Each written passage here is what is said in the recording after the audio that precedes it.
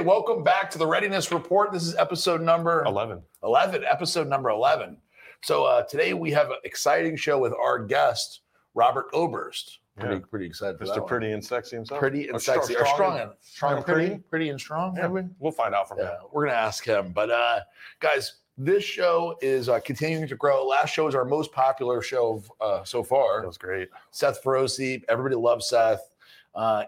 It shows you that Seth has grown a big following. The fact that we were able to beat our previous record by quite a bit, I think. By quite a bit. Although Robert Oberst is also a very popular guy in his own right, who I'm sure is going to bring a lot of fans to the show. And what I'm excited about when I see big numbers isn't that a lot of people are watching, but because people are getting introduced to the show for the first time. Yeah, that's what I like. Is it's new people that see the show, find out about the brand, and also now tonight they'll see a new set.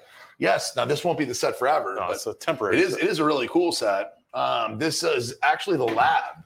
So we haven't got all the testing equipment yet, but we will here at the Redcon One headquarters in Boca Raton. We've actually invested in an actual third-party test. Well, it's actually two-part. It's our party testing and one-party testing. Yeah, but that's also we can test products that come in for purity and make sure we make label claims. We deal with ingredients when we're formulating. So yeah, it's going to be cool. Like I remember Eric, if you don't know already, Eric worked at BSN back in the day when BSN was just a brand new company, and all the way once Glanbia purchased BSN, he was there for a while. And I always remember going into well, it ended up being the Glanbia building, I guess, but the BSN building. When you first went there, was still BSN. Yeah, it was BSN, yeah. And we went to see your boss, one of the two bosses, Chris and Scott. We went to see Scott, and Scott gave myself and Dave Palumbo a tour of the office, and we walked into the lab, and I was super impressed that there was like an actual lab there for benchtop samples and testing, right? Yep, phlebotomy equipment for blood tests. Yeah, we won't have that here, but no. But I don't want to draw on your blood. No, other than the blood testing, we'll have the actual testing equipment, mass spectrometer, and the ability to create benchtop samples. So this is actually a lab. And arguably, you guys can't see it all, but arguably this is the coolest room in the building. It is. It's got the most graphics everywhere. It's got some of the best graphics, and you look around, and it's just doors always closed. Nobody even comes in here right now, so it's like a waste. So we figured, you know what? Temporarily, while the second floor is being worked on, we also are we're at the Tampa Pro this weekend. I'll be there, but right now the guys are already at the Tampa Pro, Tim Gardner's Tampa Pro show, and at this very moment they're setting up the booth. The athlete check-in is beginning.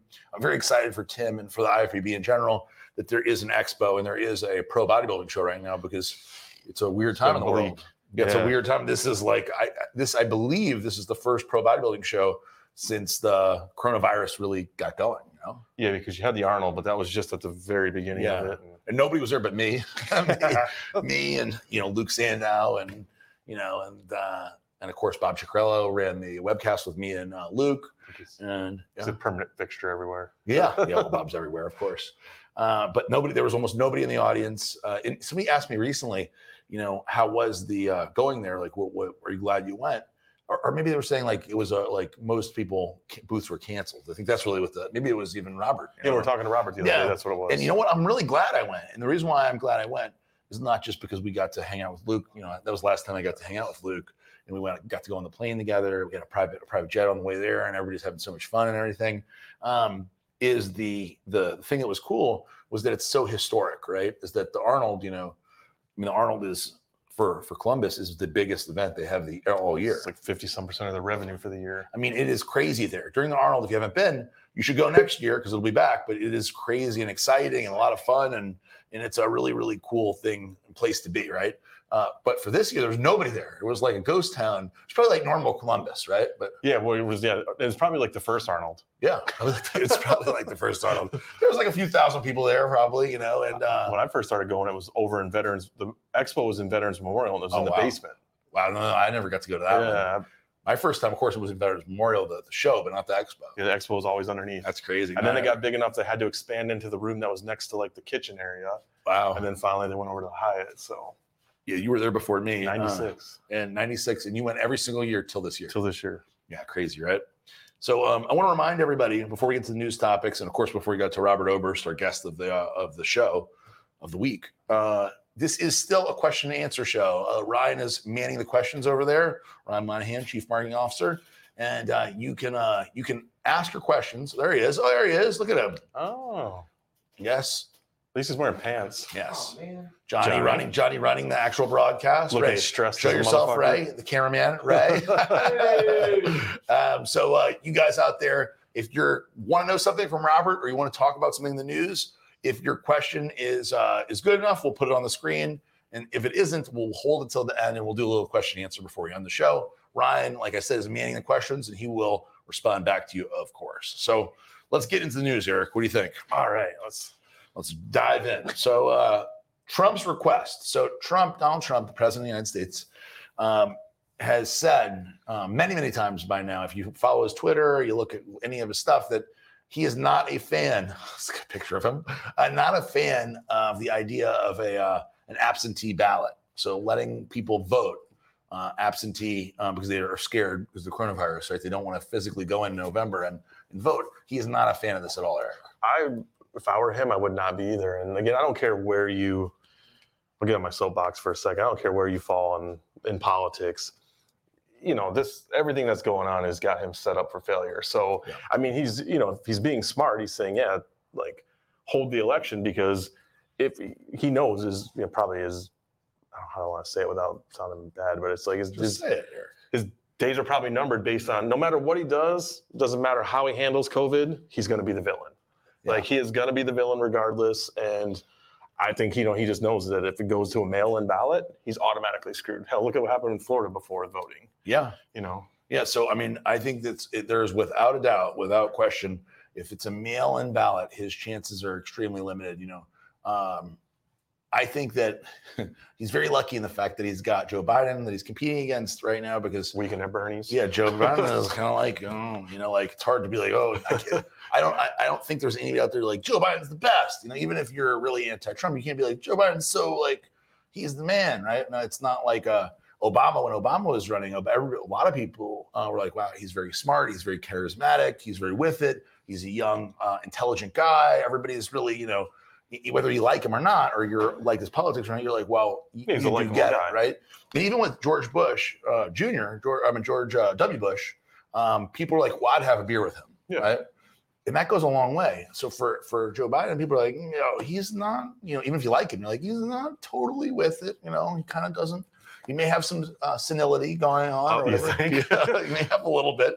So for Donald Trump, right, creating an opportunity for people to, obviously there's the potential for cheating, right? There's potential for their misuse of the ballot. You got people voting. You got a lot of the potential for a lot of that. Everybody who died in COVID will vote. Yeah, they'll all vote. Everybody that had passed away from COVID and all of other comorbidities are suddenly going to come back and vote. That's a scary thing. And then the other thing is that a lot of the people that may not vote anyway and may never have voted, if you send a ballot to their house and all they have to do is check and send it back, you may get people that would never vote otherwise, that would never give a shit, just go ahead and press. And it also depends on how they structure that mail-in ballot. Right. Because to that point, if it's someone who hasn't voted before and you put Biden or someone else at the top, you just might go, oh shit, get this done and send it in. Yeah, who knows? Yeah. Who knows? So I think that is a big deal. So what he's asking for this week or are talking about is a potential to delay the election. Now, I think he's going to run into a tremendous amount of people who are not going to be excited about delaying it, because they're going to look at this as an opportunity for him to stay in power longer, right? 100%. So they're going to say, oh, he's just trying to keep control of the country or whatever. And he's going to run into opposition. But I think that the smart thing, honestly, to do is, or the thing that he's obviously going to push for is either not delay it and don't do any absentee voting at all, which is going to be an issue because a lot of these state governors are already saying they're approving this. Yeah, they're not. They're going. Go ahead, do an absentee. What color states are they? Yeah, I think we know. They're not red. So that is unfortunately a big thing right now that he's discussing, talking about what's going to happen. And I personally think that it's not going to be an absentee ballot. I think they're going to figure out a way that's not going to happen. And if there is an absentee ballot, if they do allow it, I'm predicting right now he's not going to win. Listen, they found a way to let people go to fucking Walmart. So I think we can figure out how to vote without. Yes. Yeah.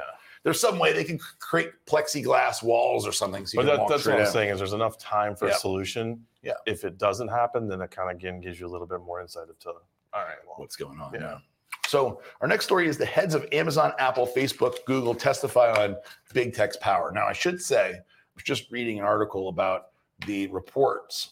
So right now it's second quarter earnings reports. So first quarter earnings reports long gone, they were pretty okay. So second quarter earnings reports for tech companies, I didn't know what was going to happen. I thought, to myself, there was going to be some probably bad results. The market went way down today, but as results came back up, or started off way down, it started going way back up because the actual results were very, very good. Amazon's up like $6 billion in net profit for the quarter. They're up like 100% in net profit year over year for their quarter. Man, but you got to think everybody's shopping at home now. So you took the retailer out of the equation, and everyone lives in a digital world now. But even Apple, which you'd think would be down, supply chain issues, people with less money, you'd assume that there he is right there, the man himself, Tim Cook. So Tim Cook, you'd assume these guys, would be way down, but no, they're up like over 10%. Yeah, because there's so many ways to spend money on this thing. Yeah. Then we're going to go into that in just a second. What are the problems? What are people and what are they testifying about? Because they're talking about monopolies. That's the big thing they're talking about. Yeah, I always wonder with Amazon. I always wonder how has the antitrust suit not been brought forward yet? Yeah, it's that happened obviously to Microsoft. So Bill Gates, that was just, I think he says is like his most traumatic time, the worst time in his life is dealing with that whole thing. So these powerful CEOs, Tim Cook, Bezos, Mark Zuckerberg, who I always look forward to. So I'm a big fan of Facebook. I love the story. I know everything about. I've literally read every book on Facebook that has come out because I'm interested in the story and I'm interested in the characters. I think Mark Zuckerberg is a very interesting guy. A lot of people think he's an alien. Yeah. If you like conspiracy theories, a lot of people think he's an alien. He's got he's a lizard or some shit. Or maybe you look at him, he looks kind of weird. Maybe he's a lizard. Didn't recently the Pentagon say that there are aliens? Yeah, they did. Look at it. Is that not maybe an alien? I don't know. Or he's gonna poop. Yeah, or maybe he's like stomach's rumbling right now. Something's going on. I'm up here in front of Congress. I got shit. Who knows? But he is an interesting guy, and some of his responses that he's had in front of Congress in the past, and how he handles himself, I found very interesting also. So he got back in front of everybody. Of course, Google. Interestingly enough, Google is the only one of these tech giants of the FANG companies that had a bad quarter. They actually went down. This is, I believe, one of the first times ever they've had a down quarter. But I'm sure that's probably due to Facebook and Amazon being up. Yeah, well, people are spending more money, including us. We're spending more money on Facebook and Amazon than we are on Google. And also, too, Amazon has become a search engine. Yeah, we've talked about that before. But I know if I'm looking for something, one of the first things I'll do is I'll go on Amazon because I price check it first. Then I might research it. Yeah. And that's funny. I talked to one of the, give him a shout out, Ward Brady from XSN today. We spoke a little bit. He has one of the top 100 stores on Amazon, the whole site. He's in the top 100. Massive. He's massive. And he was saying that I want to say the number is 63% of the people searching for information about a product are now going to Amazon instead of Google. So when we were at, I don't want to quote him on that because I remember 63, but maybe it was 36. I don't remember. No, something big. Something big. You're probably right because when we went to Amazon a few years back, in Seattle, it was 52 or 53% at that point that people start their search on Amazon. Yeah, so this is the place when, and the cool thing for people like people that own businesses that are trying to cater to customers is that if you're spending money on Amazon, you are spending money on people that have buying intent. If they're on Amazon, they're looking to buy. They're just doing plain old research. Like, so when I go to Google and I type in Tim Cook because I want to learn about Tim Cook, I'm not going to Amazon about that. No, I'm going, but when I want to buy, whatever, my favorite pre-workout, Total War, of course, I go to Amazon and type in pre-workout, best pre-workout. And by the way, interestingly enough, on Amazon, number 2 pre-workout on Amazon right now, number two, not number 1, because number 1 was like $9.99. Number 2 is Total War. Johnny, you're gonna try to pull this up? How fast can you do it? So this is what we're gonna do. We're gonna test Johnny. He's pulling it up right now. It's like a speed How test. fast can you find what ranking Total War is on Amazon? Because I don't even think Johnny knows where to look for that. So we'll see. So while he's looking, that's not it, Aunt Johnny. Wait, let him help you. So let's talk about real quick, because I want to move through this and move on to the next story. Amazon. So the big thing that they're talking about is specifically, do these people, the Amazon, Facebook, Google, Apple, have the ability to hurt competitors, right? So, can they crush competitors? And so that's really what we were talking about. What I was interested with Jeff but not with Jeff, with Mark Zuckerberg, was Mark Zuckerberg had to go into the testimony about buying Instagram.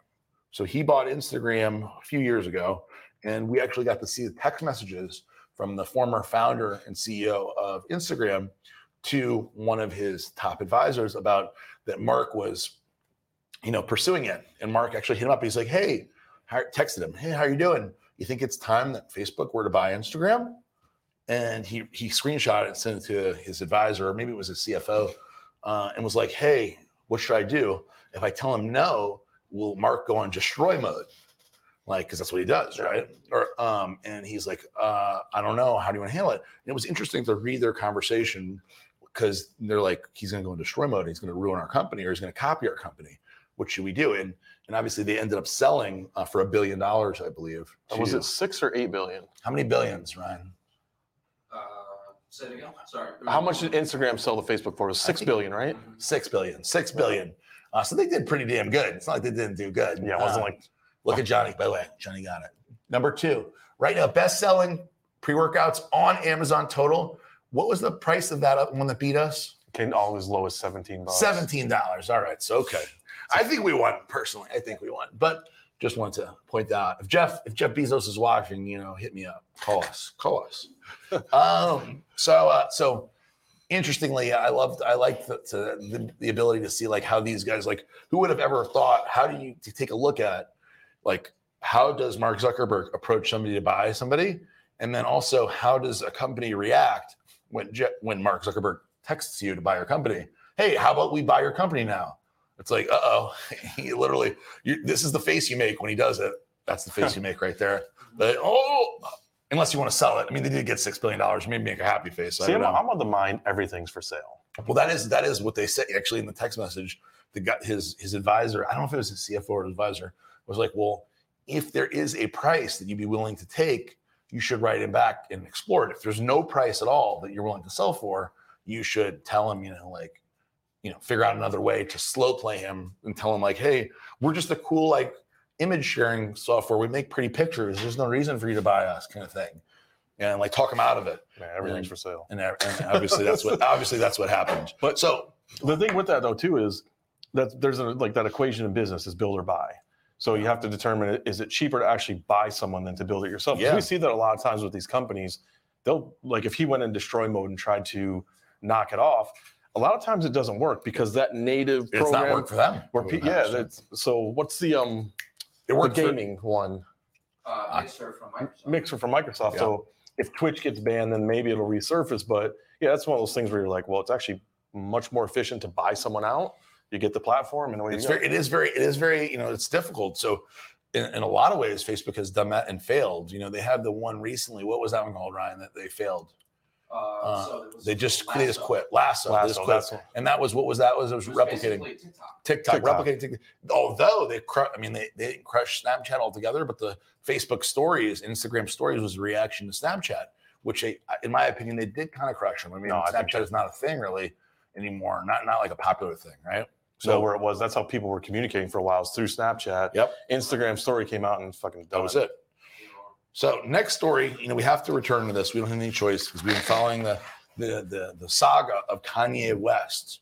Kanye West is still running for president. We talked about Kanye West. You should come to work looking like that. I might. I mean, get you some Yeezys, a big chain like that. I'm not a fan of his shoes. I got to be honest with you, Eric. We did on the show before last go over what his shoes look like, and they're not good. Johnny, can you pull up, while we're talking about Kanye, pull up his ugliest shoe for me, please? Maybe you just need to put it all together. What do you mean, like the whole outfit? The whole ensemble. Maybe that's what it means. Yeah, good, Johnny. I'm glad you saved that. So that's my favorite Kanye shoe. My favorite is that's the fucking ugliest shoe I've ever seen. The dad shoe? It's like a space dad shoe on drugs or George something. Jetson wore those. It's like dirty even looking. Like, what the fuck? And $750. So it makes it even crazier. It's like Gucci and Balenciaga sell those shoes that are meant to look dirty. The dirty shoes, which is like mind blowing. So those dirty ass shoes. Just give them my kid for an afternoon. Yeah, exactly. They pay him for it. So anyway, let's get back to Kanye. So Kanye, although his outfit, you like his outfit, he is a little bit on the unstable side. If I were married to a Kardashian, I'd be fucked in the head too. Yeah, maybe that's what did it to him. Maybe he was totally normal before. All of them. Lamar almost OD'd. Bruce turned into a woman. Like, it hasn't went well for the men from the Kardashian family. The dad, he passed away early. Rob is like a misfit. It's like it hasn't been good for them. It hasn't been good. Kanye just needs to escape. He does. So the news on Kanye is that he is pursuing the presidential bid, and he has not given it up. He's actually okay in moving forward in quite a few states. He's working on New York now. He got Missouri. He got New Jersey. Interestingly enough, New Jersey only needed, I think, like 1,000 signatures to be put on the ballot, which is interesting that it's so few signatures because most of New York is like 10,000. Yeah, it's a lot. So, I don't know how hard it is to get signatures. Like you could just go to the mall in the afternoon, bring it to Ryan, and be like, Ryan, give me 10,000 signatures on this sheet. He'll make it happen. JP can do 10,000 signatures in a few hours. So I don't know if it's legitimate or how that works or what's going on, but old Kanye is in the race. Now, he's missed a few states, but he is gonna. I mean, it looks like he's gonna get a majority of them, and it also looks like he ain't quitting.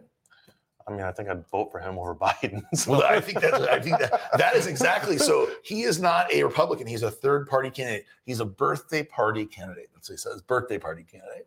So that's his party, the birthday party. Forced you to wear your birthday suit. I don't know what that means, but maybe. So I know he's a big fan, as we're sitting right here, of Donald Trump. And the only thing I can think of, the reason for this, if there is like a reason other than the fact that maybe he's crazy and shit like that, is it possible that Donald Trump and him have a union? You see them hugging there. Do they have a union where he's saying, take votes from people that will potentially say, I'm going to vote for him instead of Biden? And I think there are, I don't know if there's millions, but there's probably maybe hundreds of thousands of Americans that will say, well, I don't like Donald Trump, but I'd rather vote for him other than Joe Biden. It's possible, especially younger demographic. Birthday party. Who don't give a shit anyway. And that's the thing is there's a lot of people that really don't give a shit. Because the truth is, most of the truth is the president, this whole system is set up so the president can't do whatever the hell he wants, So that's how the government is set up. So it's not one person controlling everything. And you really got to hope in life as an adult, right? That the president just doesn't hurt you, right? I'm not hoping for Donald Trump to help me. I'm like, well, I hope he's going to provide for me, right? No, it's your own responsibility to provide for yourself. Just don't fuck shit up, right? Just don't fuck shit up, basically. So that's all I hope. Don't fuck shit up. I'm worried Joe Biden will fuck shit up. Kanye West, I don't know. He may fuck shit up too, but maybe a lot of people go, well, he may fuck less shit up. I don't know. At least he's not senile. At least he may have some other issues going on. But I'll take those over senility. All right, guys. So the last topic on our list before we get to our star of the show, Mr. Robert Oberst, is the Readiness Trials. So we're calling it Restart 2020, which makes sense, right? Everybody wants to come. Yeah, let's fucking hit that button, please. Yeah. I mean, everything in life, right? From our business plans at Redcon 1, which we're doing this month, we're doing really good. We're doing very well. I just told somebody, we're just talking, I think it was actually Ward Brady, where I was saying, hey, like, we're very fortunate.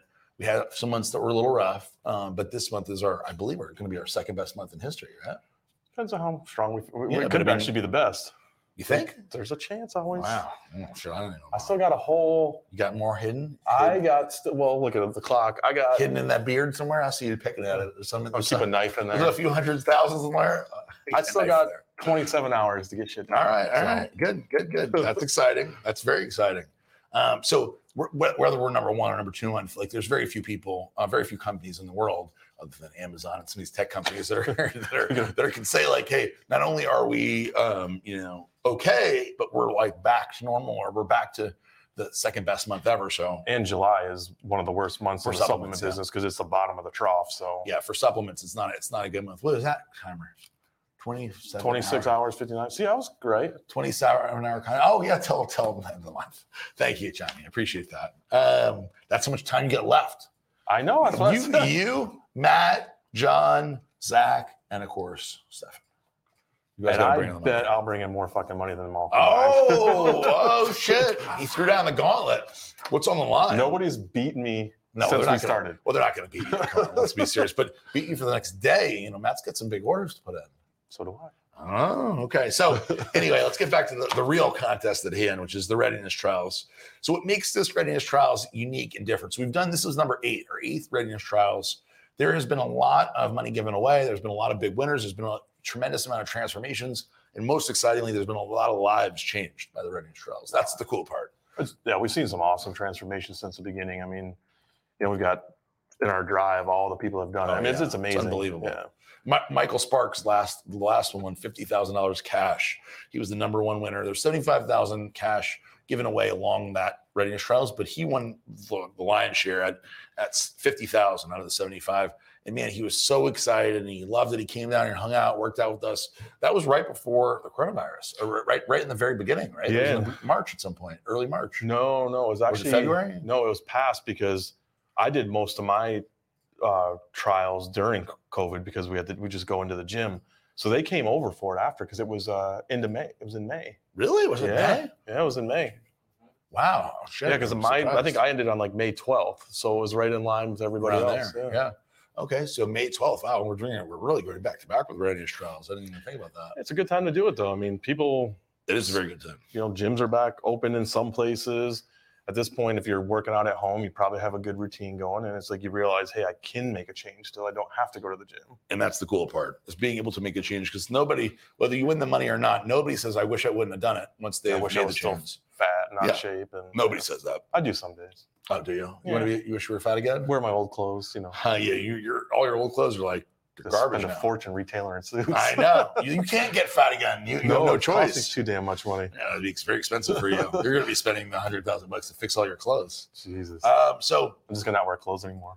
Yes. No, then please wear clothes. So the big difference is usually we give all the money away, the majority of the money away to the grand prize winner. So we asked everybody, we did a poll and we said, hey, so you guys are all into this. Everybody loves it. And the people that don't love it, don't know about it. I still want to know from them, how much money, what's the thing for you? Would you rather get most of the money or all the money for the big winner, which would be me? That's how I'd want. I would want to get all the money. If I'm going for the $100,000, I want all the $100,000. This is the old one. Yes, yeah. This is the old one you're looking at. Here is what lies on the line. This is the old one from last readiness trial. Michael won. That Michael won. So that's how I wanted. But what he wanted, what everybody wanted, not just he, everybody wanted. Michael Sparks wanted the $50,000. But anybody else who I asked, basically 90% of the people said, I'd like it to be more people. One amount of money, split it along many, many, many people. And so what we did is we're giving it around 15 winners. So 5 people are getting $10,000 each, and 10 people are getting $5,000 each. So we're spreading the money around to all the people, so there's an opportunity there's a 15 times better chance of you winning now, Derek. No, that's the thing is, I think for a lot of people it's motivating because they feel the pie is probably divided well enough for them. Yeah, so in the commercial break in just a moment before we go to Robert Oberst, you're going to see the commercial. I will tell you guys there has been a minor change to the contest since we did the commercial. Is we won't be going live today with the actual ticket sales and the stack sales. We're going to be waiting till the middle of the month, the 15th. We have too many products out of stock. Fat burners are all out of stock, and so they will be back in stock by the 15th.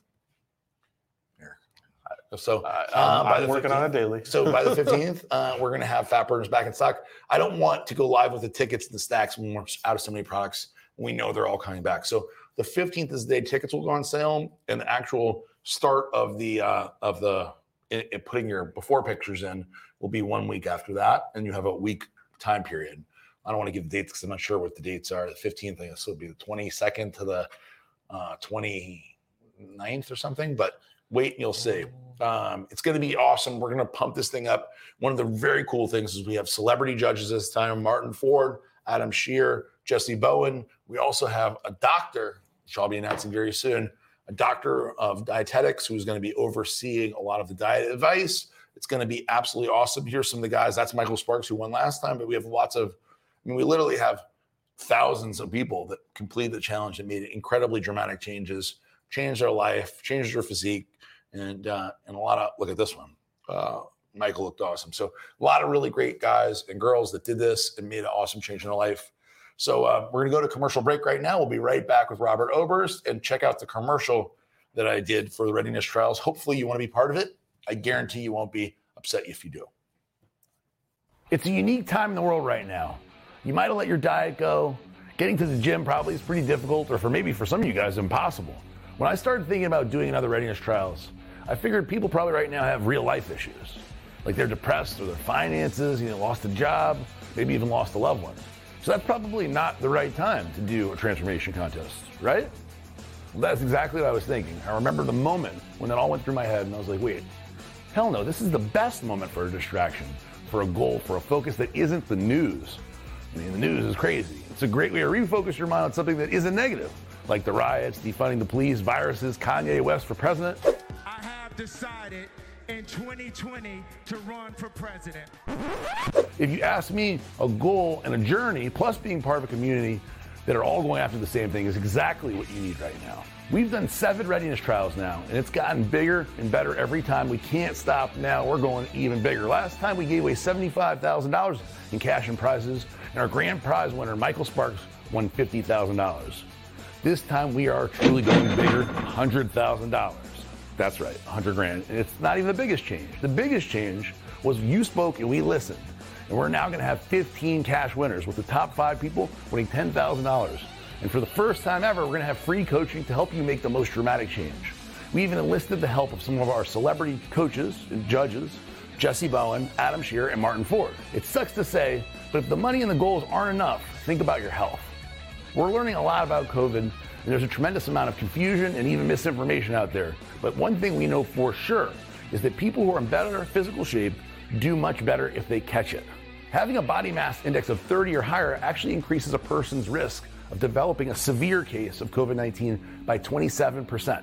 And a body mass index of 40 or higher doubles the person's risk. That's what the Harvard doctors say. You can either enter by buying one of the Redcon 1 readiness stacks, or if you're already loaded up on Redcon 1 subs, you can buy a ticket to enter the contest for $75.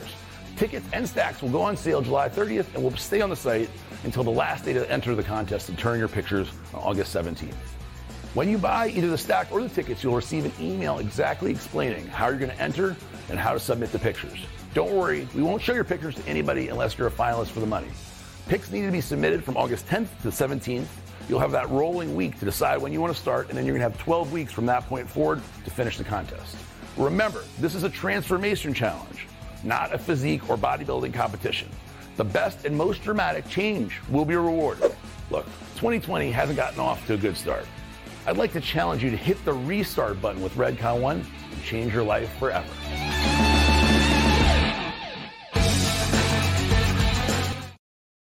This weekend, we're giving away over $100 worth of savings, and you won't want to miss out.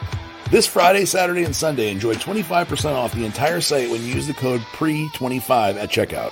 When you spend $50 or more on the Redcon 1 website, we'll gift you this amazing Ready Since 1776 flag shirt, valued at $21.99.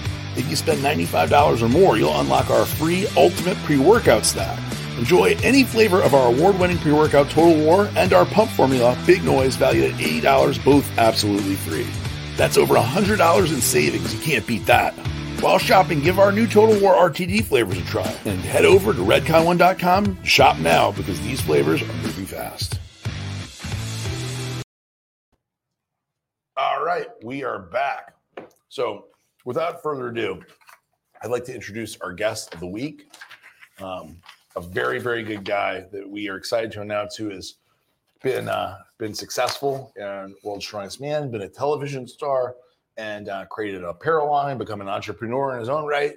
We'd like to welcome to the show Robert Oberst. There he is. What's up, how's it going, boys? Good, man. Good. Dude, big, he barely fits in the screen. Look at us. He's like, we're like, squeeze in. He's taking up the whole. Looks like he's in a coat closet. Maybe he is. No, that's the mud room. I'm in the front. I'm on my table, so plenty of space out here. Well, welcome to the show, man. Welcome to the show. But before we even get going, for people who haven't seen the TV show, because we're going to talk about it for a few minutes. Johnny, can you roll that? Johnny's figuring out how to get the clip up right now. Okay, we're talking about the show. So the show itself, if people haven't seen it on the History Channel, it is one hell of a good show. It is also the most popular thing on the YouTube channel, and arguably the most popular show they've ever had on the History Channel. Did you guys have a good time shooting it? Oh man, it was a blast. I mean, we got super lucky. We had a really cool crew. We had people who understood. I don't know how you put it delicately. When you've got Eddie, Brian, Nick, and I in a group, it's not always going to be PC. It's not always going to be, soft-spoken or polite. I try and be polite, but it ends up getting wild. to say the least. And we had a crew that just got it, and we had a crew that we felt close and had each other's back. And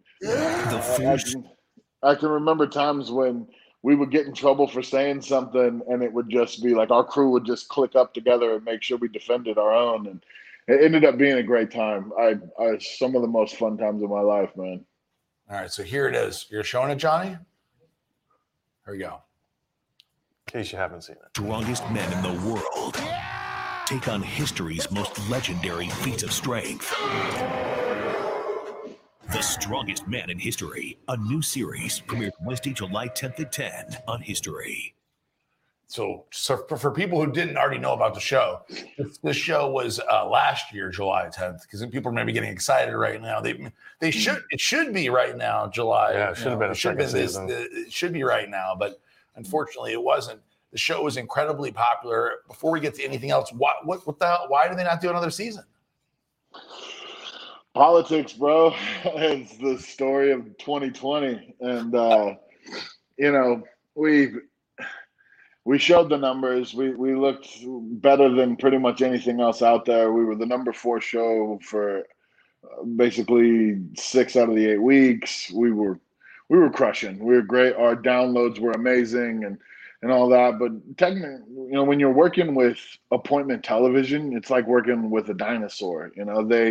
They didn't quite understand how to use the internet momentum. They didn't know what to do. I mean, they're just now putting out YouTube videos. And you see, if you look at their views, the YouTube videos on the History Channel, we own them. We crush. And they didn't quite understand how to take advantage of that, or just the difference in their audience that came to them from us. They just kind of didn't quite. I don't know if they didn't appreciate it or understand it. And ultimately it turned out to be one person's choice who didn't quite like us enough, and that was it. Man, that's crazy. That's crazy. Because, I mean, when obviously Brian was working with Redcon at the time when the show came out, and the amount of positive feedback we got, just as a brand, I mean, the amount of people reached out to me or Eric or the brand in general and said, man, I watch the show every week. I love the show. I mean, it was a really like a tremendous amount. I mean, people would even give us feedback on their opinion of the show every week. They'd be like, that challenge is bullshit. Brian should have won that or whatever. Yeah. It was crazy how involved people got. I never in a million years, I don't want to beleaguer this thing, but I would never in a million years thought that there would be a season 2 or 3 or 4, honestly, even, Yeah. It's still at times kind of hard to swallow just because it was so popular. And, there's always people trying to figure out what we could do and this and that. It seems like it's pretty much done, but you never know, man. I mean, we just got switched. We got put on Hulu recently, and I don't know if what the numbers look like for our Hulu views, but I'd assume they're just cruising along just the same way as we are any other platform. Yeah. So you never know, but it's also you can't hold on to some of those sweet things in the past. I wish we could all go back to mullets and driving Corvettes, but it is what it is. Can't go back to that. You can do what you want, Robert. You can grow a mullet. I do. That's the thing. Everyone else tells me I can't go back, so I figured I'd regurgitate that for you. Listen, you grow a mullet, we'll buy you an 86 IROC seat. I'm all about it. I'm about it, boys. Yeah, well, the show was great, and we were very, we all loved it, and we were all entertained by it. My wife and I and the family watched all those episodes, and it was fun to be excited about a show again, because I can't think of another show in recent history that I waited to watch the new episode in my adult life anyway. So very, very, very cool. Now, competing in World's Strongest Man, so where are you in your career in terms of, obviously the show, was a whole different thing. The actual World's Strongest Man, actually competing is very different than entertainment. It's a competition. Where are you in your preparation for World's Strongest Man? What do you think is going to happen for this year's next World's Strongest Man in Bradenton? Is it going to even happen? Yeah. I've been told that we're very confident. We're very confident in it happening in November in Florida. Thank God we put it in a state that doesn't. I'm not going to get too crazy, but we don't have a walking vagina for a governor in Florida, luckily. And it seems like it's all happening. People are prepping. It might be a little different. It might be some countries that get excluded and some people that can't fly in and out. That might happen. But as far as the show itself and the people who can get there that are invited, like that, there will be something. And I'm being told that it'll be pretty much as usual. So I've been prepping. I was ready to go in May. And then we got the lockdown, and that got pushed back. Obviously, I was really concerned that it was going to get canceled completely. It's hard to ramp up. The way we train, we train so heavy. When it's time to get serious, the weights get stacked up quick, and it was hard to train up for that peak and then drop down, sit back in this this purgatory where we're like, oh, are we or aren't we? Is it worth the risk of being hurt? Is it worth the risk of not being ready? And it seems like we're in a space now where we're pretty confident. I mean, I wouldn't ever say this, especially in this year, the year of the COVID, I would never say like it's a guarantee, but it seems pretty much dialed in, ready to go. Guaranteed enough for you to actually be gearing up and preparing for something that, as in you believe it's going to happen. And that's the important thing. Most certainly. I believe it's going to happen, and I'm motivated as hell, man. I came out, I'm watching this video you guys got of me. That's one of my favorite videos. I came out last year, and I was the strongest I'd ever been. I felt the most healthy, the best I'd ever done. I'm cruising through my group, and I'm doing well in the deadlift when that's just historically not my thing, and crushing, going all the way through. I even sat out one of the events because I didn't have to do it. Go to do the stones to get into the finals, and I ripped my forearm in half, and I was just devastated, man. I was so pissed off, so just distraught about it, and I didn't know how I was going to react. I mean, luckily for me, it's not the first challenge I've had in my life, and I tend to react in an aggressive manner. When something goes against me, I just want to put my nose to the grindstone and shove right back. So that's the way I feel. I've been training like an animal. I feel good. Freaking back's holding up. I feel like this is going to be my best showing ever. And as far as career and stuff goes, I've got a couple more years. I don't see any end coming up soon. That's awesome.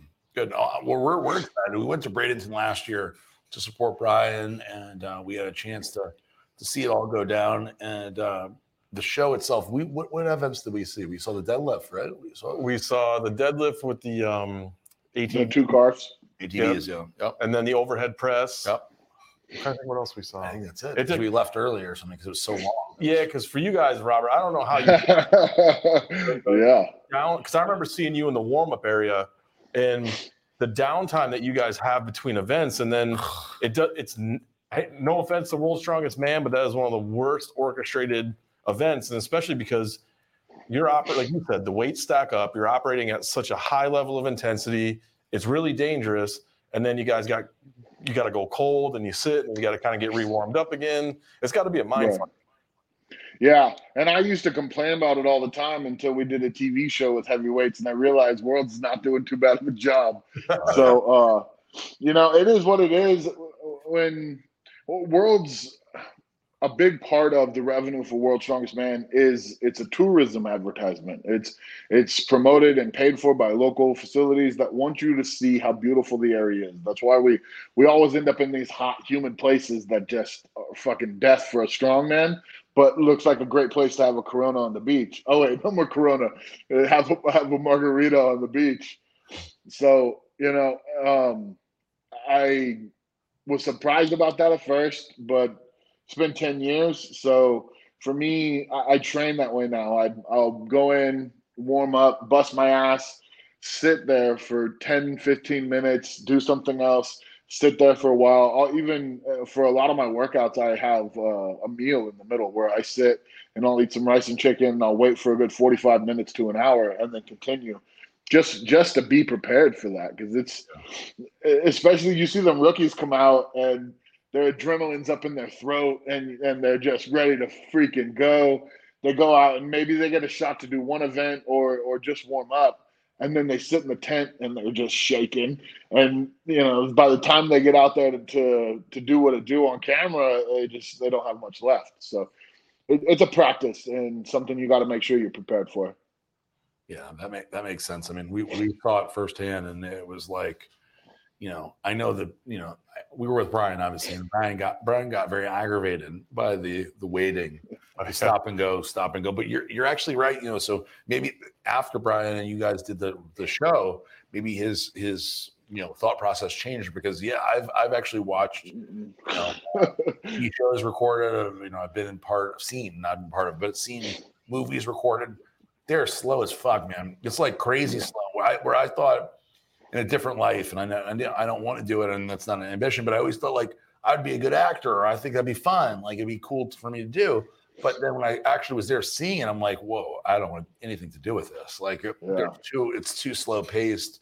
Changing the lighting, changing the cameras, changing the lens, doing it. It's like, man, this is like one shot can take all day. I don't want anything to do with this, Johnny is it's work.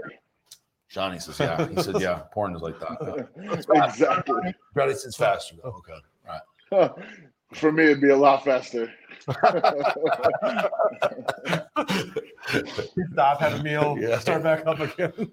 Yeah, 45-minute break. For sure. But you get used to it, Hey, while I was thinking about it, I was listening to you guys talk about stuff going into the interview and everything. And one of the things that happened with the big tech meeting with the Supreme Court. No, it wasn't Supreme Court. It was the let's see, I'll tell you. Hold on. Congress, right? Congress. Was it Congress? Yeah. So, yeah. Capitol Hill. Yeah, for Congress. Yeah. A big part of that was Zuckerberg was the only person out of all of them to admit China's meddling with rights, property rights, or like copyright rights, or also meddling with like data information and all that. So he's not like one of us. He's not like he is definitely an alien for sure. But he seems like he's a different breed than the others. He seems like at the very least, he's better at pretending to be different. And that was something that was probably the coolest thing for me to see, is him admitting that China meddles with tech really exposed the other 4 people there for hiding it. And that was, for me, that's one of my biggest things. I was really happy to see that. Even though they're not going to do shit. We were so slow. We didn't want to keep you waiting, but that is one of the big things you have on the notes right here. See? Yeah. I'm glad we brought it up. But was that, and I'm glad you brought it up too, is that, and then Amazon, you have Bezos, who is like, I mean, John, do you have that still? I don't know. We passed by. I don't know if he can pull it back, but Bezos was extremely, he stumbled upon his words, and he's like, yeah, no, we don't do China. No. And they're like, well, so nothing is going on with China. You don't share data. And he's like, well, yeah, maybe. So yeah, we could. I mean, I don't know. I'll have to check into that. It's like, come on, bro. You know what you do. You kidding me? Yeah. You got brought in front of Congress for a reason, bro. And the thing that worries me the most about all that is it's kind of like what Trump said, is they're not going to do shit. They're not going to do anything. I mean, like a giant proportion of people on there are in China's pockets, whether they be Republican or Democrat. They're just owned. It's like they're all in the NBA. So, I think the only way that we have any chance at actually evening the playing field online right now is having Trump do an executive order like he was saying. I don't know. You never know if any of those are going to stick or what's going to happen with them. But I mean, at least doing something to try and like I said, even the playing fields. Like they just censored so many people in the last 2 days over doctors disagreeing with people that aren't even doctors, saying that hydroxychloroquine works and zithromycin and all that stuff. And you might even get in trouble that I said that word on this fucking video. Yeah. So fuck it. Say whatever you want. We say way worse stuff. I know what it is. I totally agree with you, and I think it's very interesting. So TikTok is one that we talked about. I don't know if it was last episode or the one before. Two before. So TikTok is a Chinese company that's was based in Hong Kong, and they're moving it out. because people are like, fuck this. Like, I don't want nothing to do with it. Like, they're capturing data. They're using it to, I mean, who knows what they're using it to? I mean, in Houston, Texas, this should have been a news story this week. In Houston, Texas, where I wasn't from there. I'm from New Orleans, but I moved there after Hurricane Katrina, but I was there for a while. And they had a consulate, a Chinese consulate, that Trump said they're spying out of there, get rid of them. And they literally raided it, kicked them out, had them literally leave out of the country. Wow. And they raided it because they locked the doors. They were burning documents, so they actually raided it and got them the hell out of there and saw what was going on there. And I mean, to do that, to make a move like that, man, the political implications, what that means for America and Chinese relations, like you don't do something like that, lightly. I mean, I don't know if that's ever happened in history of America. To kick a consulate out. Well, they did with, I believe they did with Iran back in the day. But other than that, I don't know. I don't think it's ever happened where they literally raid it and then kick them out. So who the fuck knows what was going on there? It had to be really bad. You don't do that lightly. Right. Right. OnlyFans subscriptions? Oh, shit. They got it. Ryan's OnlyFans. Are you okay? Okay, he's okay. He's okay. Don't worry. Yeah, they had He'll be okay. They had a lot of videos coming out of all the smoke pouring out of the windows in the chimney of that spa. It was like, it's insane what's happening there. The nice thing is Biden kind of screwed himself a little bit and told his staff not to use TikTok. So then Trump used that as like an alert to kind of tell people. What did he say exactly? He said, "I'm thinking about banning the Chinese app TikTok after seeing Joe Biden told his staff not to use it." So that's like, it's such a smart move, using Biden's fear of the app to like kind of round up the wagons and be like, we all agree that this is something that we need to watch out for. So there's a lot of stuff moving, and sometimes it's hard to kind of, take it all in. It's crazy. It's really fucking crazy. It's I always suggest to people who are looking, Tim Pool is a great follow. If you want media and you want to see what's going on, he's a great follow. And also the other thing before we stop talking about all the craziness, I always want people to understand that the internet is a very small minority. And when you go out and you talk to people in real life and you're, just at the grocery store, or for me, I've traveled a bunch since the last about month. And, everyone I talk to says the same thing. They all want to defend police. They all want to see the riots stop. They all want to see us just kind of scab over this wound and try and move forward. And almost everyone I've spoken to sees the bullshit for what it is.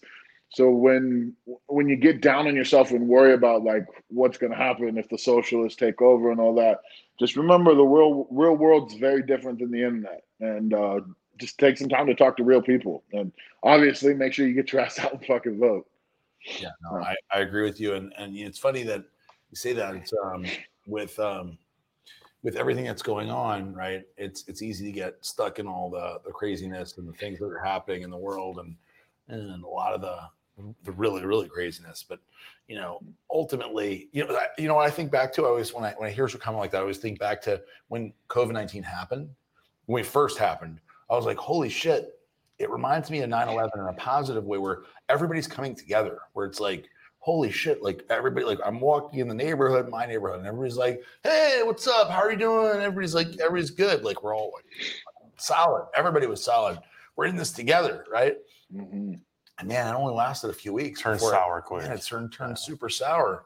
Yeah. And I don't know how we get back to that, but that's what we need to get back to. I felt like a solidarity in America where it was like the first time in many, many, many years. Obviously, this era is particularly divisive, but even before this, where it was divisive, when I always think back to, I was 21 when 9/11 happened in 2011. And I remember thinking like that 3 or 4 years, I'm like, man, maybe not 3 or 4, maybe 2 or 3 years, where it was like, holy shit, everybody is together. We're all, until like people started saying Iraq was pointless and stuff. But that period of time, I was like, wow, this is what it should be like. We're all for the same purpose. going towards the same goal. And that's what I felt like for a few weeks.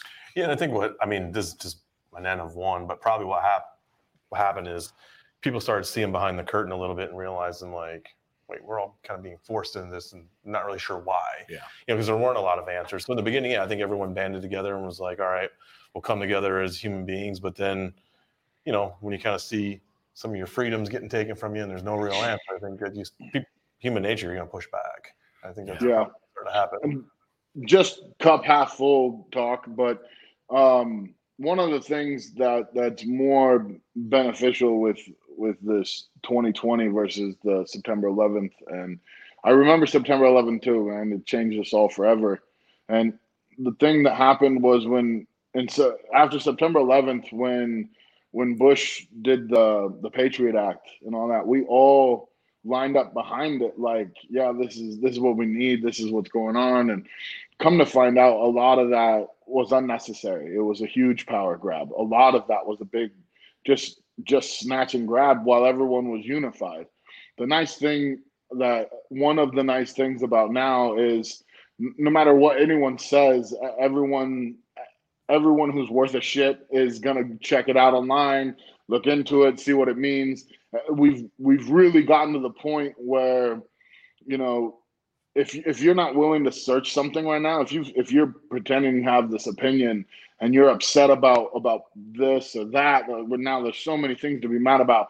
But if you haven't taken the 10 seconds to search it or to look into what you're talking about, you're just an asshole. 2 years ago, that was just normal. Like, we were all upset about this thing, but nobody knew anything about it. So now I think awareness is climbed up a lot. And I think the divisiveness is just, it's in your face, because the people who want you to be divided, the one that want you to feel divided, they're scared. And a solid America, we're never going to be 100% on the same side. There's always stuff we got to work out, but just a plain love for this country and an understanding what people did to put us where we are, and to just, we're the only country in the world that's ever existed whose government does not give us our freedoms. Our government, the Constitution, doesn't give us anything. The Constitution tells you that your freedoms are God-given and they're in the rules of man and nature, and they just define what the government can't take away from you. Nobody's giving us shit. They're just not allowed to take things, and that's the special thing about this country. And I think more and more people are starting to turn to that, and I'm definitely leaning towards being more positive, and I'm doing that purposefully. But I do think that's true. I think that's actually, at least in my experience with the people I'm talking to, so many more people are grateful for those words on the Constitution right now than I've ever even seen in my entire life. I live in Texas and in Idaho. We're all rednecks, So I want to continue down this path, but I have a few things we have to get through before we go down there, because there's a lot to be said about all this, and I'm excited to talk to you about the world right now. But let's go a little bit back, because before you were a strong man, before you played football, you were one hell of a dancer. So, John, do you have it? I want to see some dancing. Sorry. Don't touch me.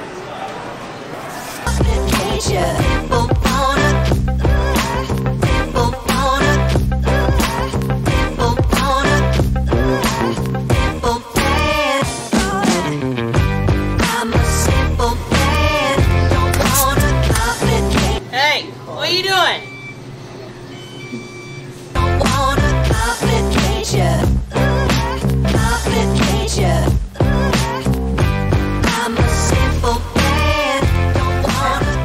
Stay tuned.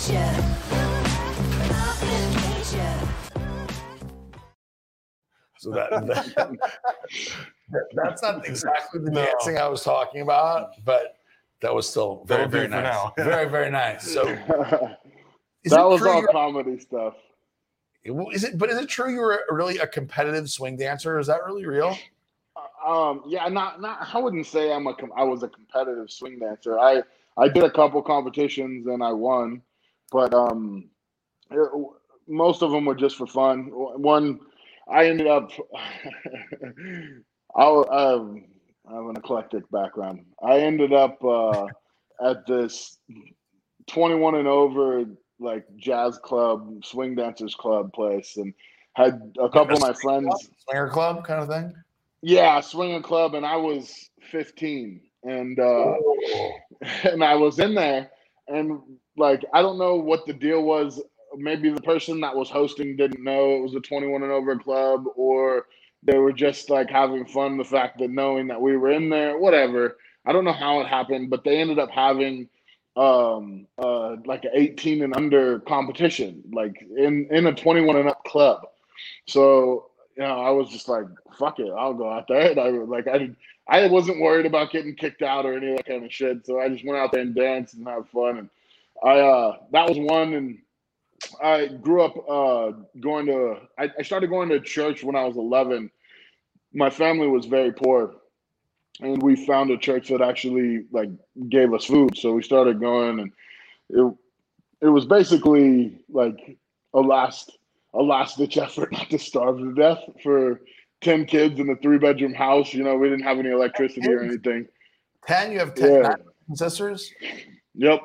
Holy shit. Buddy. And so we ended up doing I started going to church at 11, and I took like swing dancing lessons and salsa lessons and a bunch of other stuff, and just basically got into learning how to dance. It was one of those things that was really common in church. So that's awesome. So we have to ask about the 10 brothers and sisters. What is it? What is that like? What's the deal with that? Christmas. Yeah. Well, my birthday is also December 20th, so I don't get shit. Man.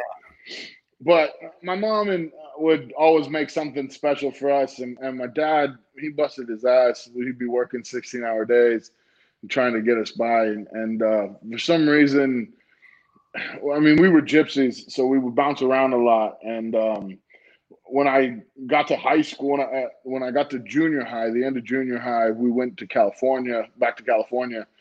And I don't know why. I think it was like my mom loved it there or whatever it is, but we couldn't even afford to be there really.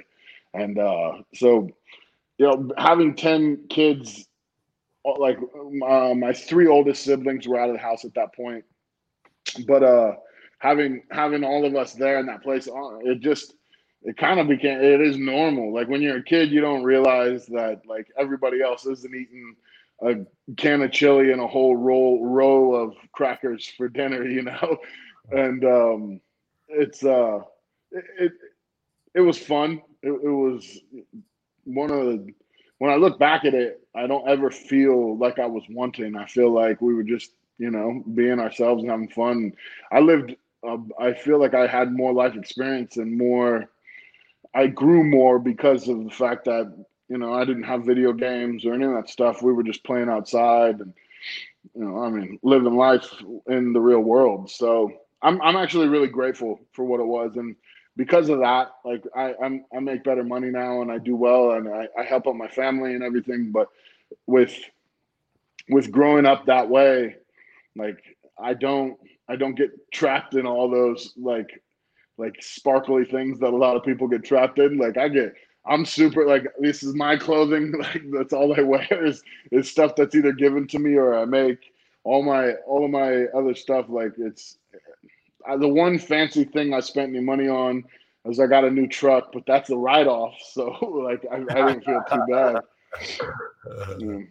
So and it's also easy when like my dream car is the classic muscle car, which you can get a sick one for like $8,000, and for that to be a dream car, Plus, then I get to tinker with it and work on it and all that. So that's simple.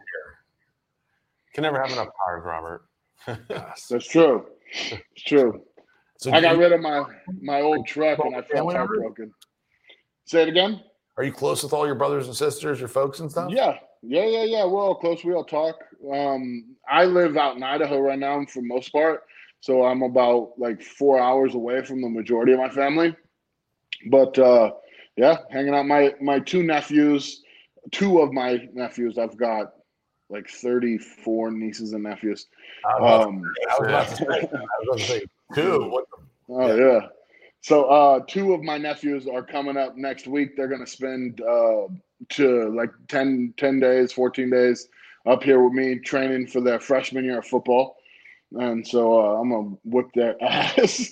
they think it's so cool to go hang out with Uncle Robert, and I'm gonna make them die, man. They're gonna hate it, but they'll be better for it. And I think if they can get through what I do to them, they won't have any doubts once they get their freshman year. So I think it'll be good. Awesome.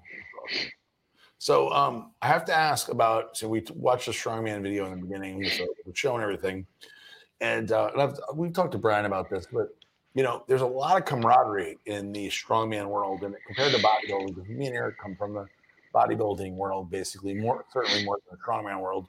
And in bodybuilding, there's a lot of competitiveness, a lot of maybe insecurity, a lot of where some people they may pretend to be friends, but they're not really. But in strongman, there's a lot of like camaraderie, but there's always good guys and bad guys.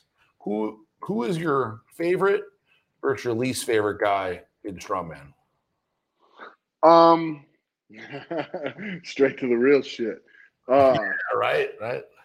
Well, in strongman, there's a lot less camaraderie than everyone likes to talk about. Like the thing in strongman is it's got this old school powerlifting background that's attached to it, where it's like, they just want to pretend like we're all inclusive and stuff. And I felt like that until I went to World's Strongest Man the first time, and I saw people walking around like, trying to act flexed and shit. And to me, like, I was a rookie, and I don't get intimidated. I don't have any.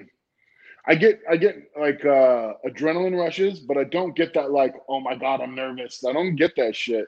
I mean, I was poor at 16. My parents split. I was homeless, and like I remember like digging through trash to survive, or sleeping under an abandoned mail cart to make sure it wasn't raining on me. And I did that for like 3 years. So I don't ever get that like, oh my God, there's so much pressure. I don't get that shit because I know I'm never going back to that, and I don't have anything to worry about because there's nothing worse than that.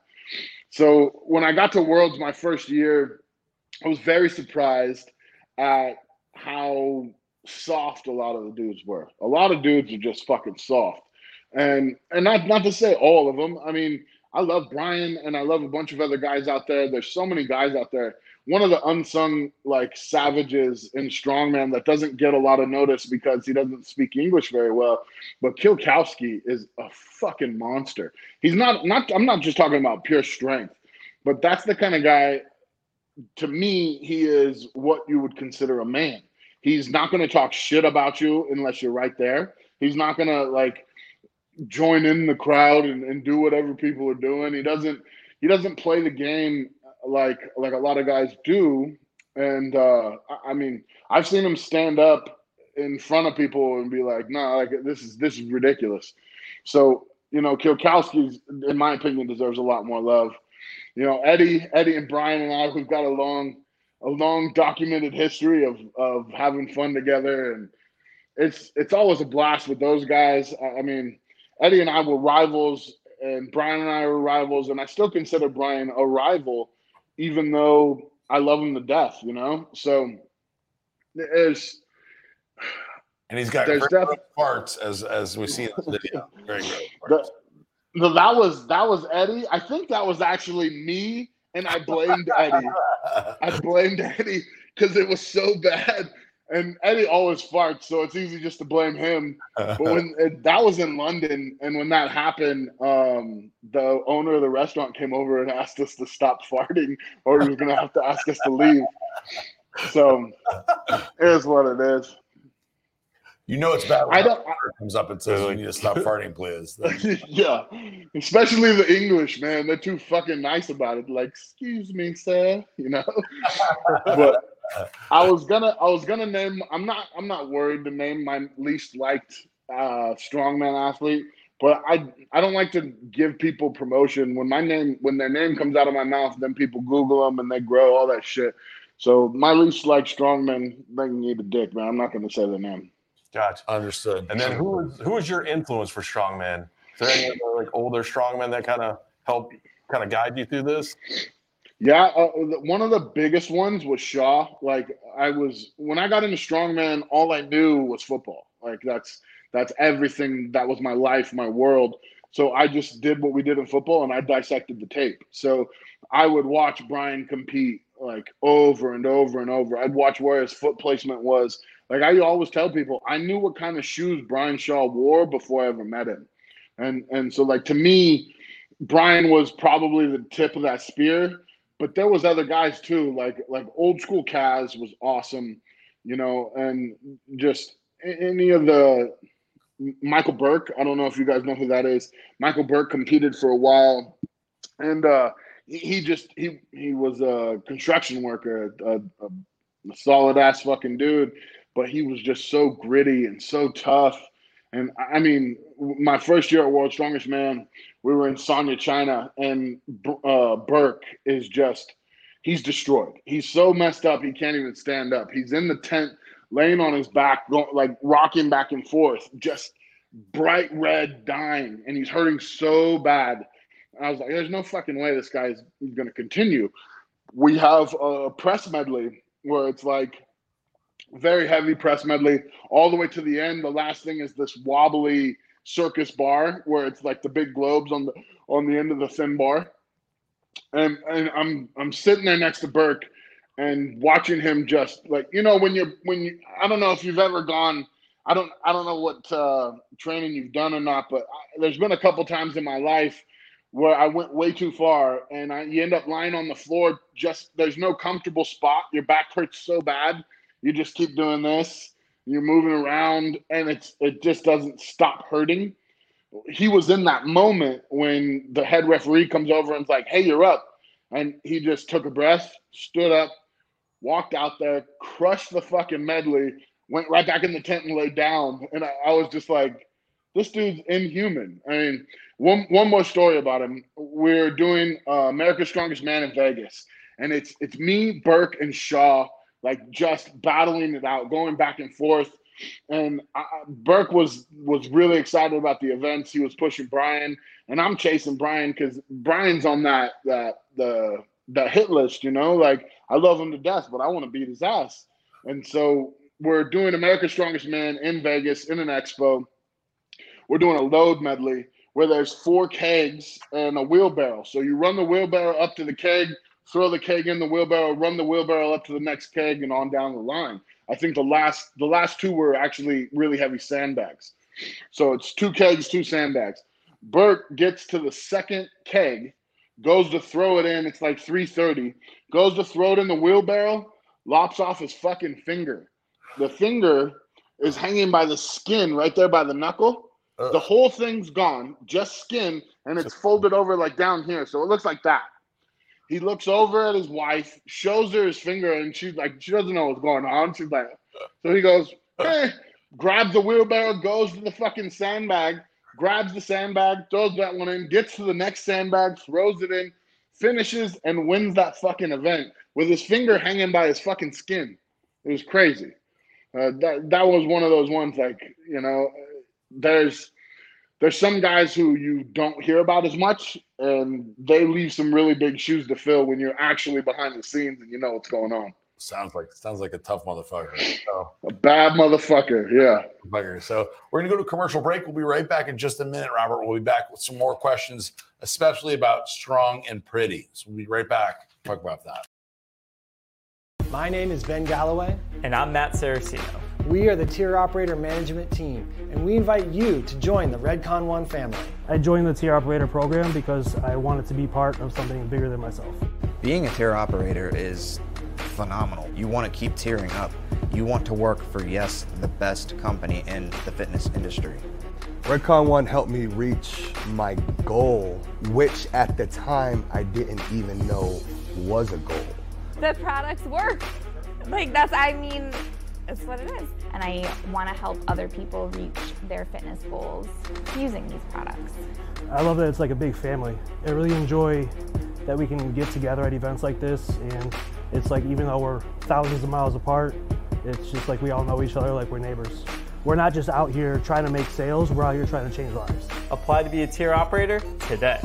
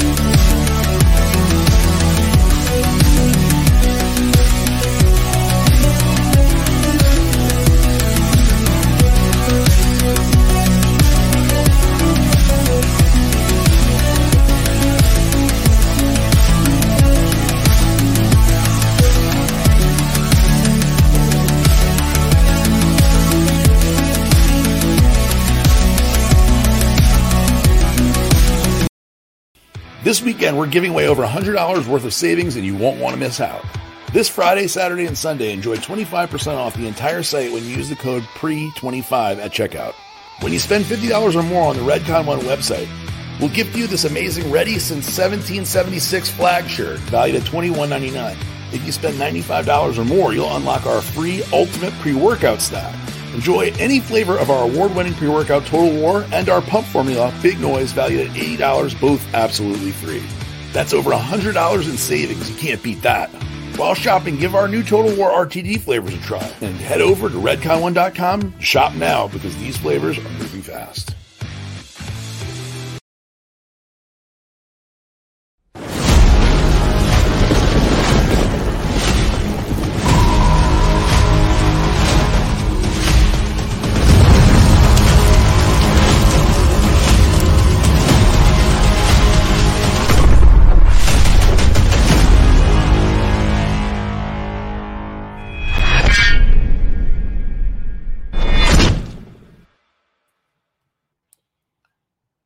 All right. So, Robert, I got a question for you. Like, obviously on the show, and even I think when I saw you in England that one time when I had breakfast, you're wearing your Strong and Pretty shirt. So, where does that come from? Where did you get that idea? Like, how long is that something you've had for a long time? Kind of tell us about it. Well, it started a while ago. It honestly started probably 3 or 4 years ago, even. A lot of people that follow me, a lot of people that watch my stuff and talk to me are people that are, it's bigger guys and bigger girls who are working on fixing them, the things that themselves that they don't like. You know, a lot of guys that follow me, they want to lose weight, they want to gain muscle, they want to feel better about themselves. And a lot of women too.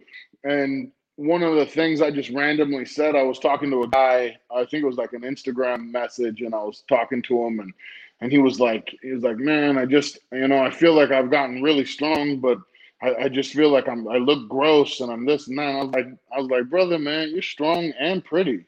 And so it kind of just popped out, and then I stuck it on a shirt and it worked. It's kind of my whole philosophy with who I am as this internet figure, which is like, what's funny is like that changes depending on the day. Like it's like on some days people are mad that I don't put enough like lifting up, and then other people get mad that I'm not putting other stuff up. So like people, my internet persona, I have no control over it. I definitely play with it as much as I possibly can.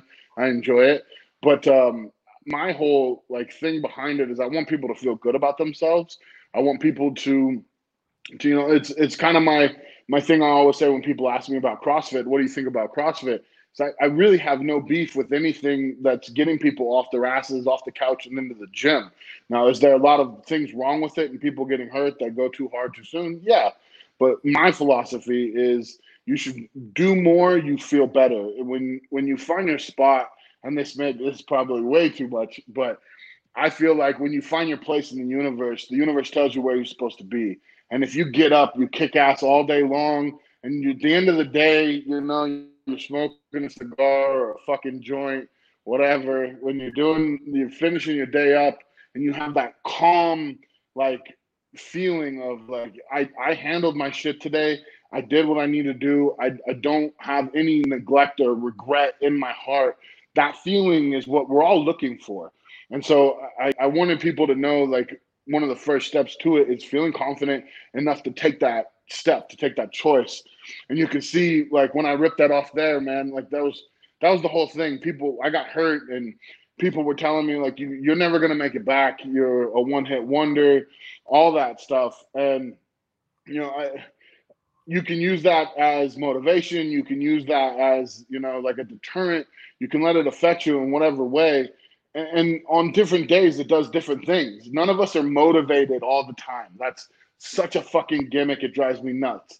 You have to be dedicated and not just motivated. Motivation is awesome. It's great for you. It feels good when you're motivated and you go, I'm going to go to the gym and crush today. That feels great. But on the days you don't feel that, you still got to go to the gym and get your ass in gear. So for me, confidence in yourself and making the choice to make yourself a better person all of that goes along with inner strength and with who you are as a person. It's kind of what Strong and Pretty all comes around to, even though it doesn't quite get all of that in the publicity for it. I would say most people. I mean, I don't normally explain it so thoroughly, but I people who talk to me and most of the people that follow me, they do communicate with me, and I'll always try and respond and all that stuff. So for the most part, out of the number of people that are aware of who I am, they all kind of get what it means. That's awesome. So, I mean, the one really cool part of that is that you use that for motivation, and for people out there who are looking for motivation, they know that being motivated is temporary, right? Being driven is forever. So, that's the thing that my wife likes, and I always love to hear. That's the truth, is that being motivated is temporary. Things, you can't be motivated forever. There's going to be ebbs and flows in motivation. Right. But to be driven, to truly be driven, to succeed, to be driven, to be the best, to be driven, whatever the thing is for you, that's something that can be forever. And because you're going to feel, not motivated. It's part of life to not feel motivated. You're going to feel, I don't want to fucking do it. But the people that do it, even when they don't feel like they want to do it, when they feel no motivation, those are the people that truly are the champions, and those are the winners, right? Yeah, I think that's kind of a measure of greatness. Like, I always, like, for myself, it's one of those things that if I can do the toughest thing when I feel the absolute worst, I'm fucking good in life. Yeah. Like, sometimes I have the best workouts when I feel like absolute dog shit. Yeah. And it's like I could just stay home and go, no, I'm not going to do it. But it's just like, nope, this is the day I got to dig deep and actually prove that it's like, this is an internal thing for me. And it's the same with work. Like, there's days that kick us in the dick. And that's sometimes like the best days we'll ever have, Yeah, 100%. There's a lot of days to kick. And it feels kind of like a badge of honor, when you do that. When you do that, you're not just here for the good times, like everyone who's ever been through that and pushed themselves, they will all say that same thing. And it's an honorable thing. You feel good about that. I feel good about days that I did good when I was feeling good, but the days that I felt like shit and I kicked ass, man, I'm proud as hell of that. And I think for like us, thinking about, what we do here at Redcon, is the really gratifying days that we're going to look back on, and we do look back on now, right now at this moment. We look back on the past where we say, wow, that was terrible, or that was hard, or that was a tough moment. We think back now on those days. Those are some of the most gratifying days that we've had. You don't think of the big purchase order, and you don't think of the big success. A lot of times, and for me and Eric, we think about the times that were really, really tough. We could have said, fuck it, like, this is really tough. We don't want to do it. It's really hard. And we'd rather go home, but we did it anyway. And we have got to this point now. Those are, honestly, for me anyway, and I know for Eric too, those are the times where you're like, well, hell yeah, that was tough. That was hard. People would have quit. People wouldn't have survived that. But instead, not only did we survive it and make it through, but we achieved way, way more. Those are the times where, I know one day we'll look back at all this stuff and say, hell yeah, like, yeah, it was tough. It was hard. People wouldn't have done it. We did it anyway. And we achieved anyway. And that, honestly, if it's too easy, and it's something in my life, I've went back to, in my business life, not my entire life, but my business life, when things are too easy, just coming to you too easily, and you're achieving too easily. I very rarely had those times, but when we have had those times, I always think what's coming around the corner, and you think more like, it's almost more anxiety, thinking about like something bad's going to happen. But when something bad happens, you go, fuck yeah, I'm going to crush that shit. I'm going to beat it. And then there's going to be good times around the corner. And it's funny because those good times come around, and then you're like, fuck this. Like, the bad times are coming, let's crush them, right? And I honestly, truly believe that is the sign of a successful business person and an athlete, because it's not going to always be good times. There are ebbs and flows in life. Life does not stay static. There are bad times for everybody, no matter how good you are, whether you're, Michael Jordan or Robert Oberst, or in business, Eric and Aaron. There's always going to be ebbs and flows.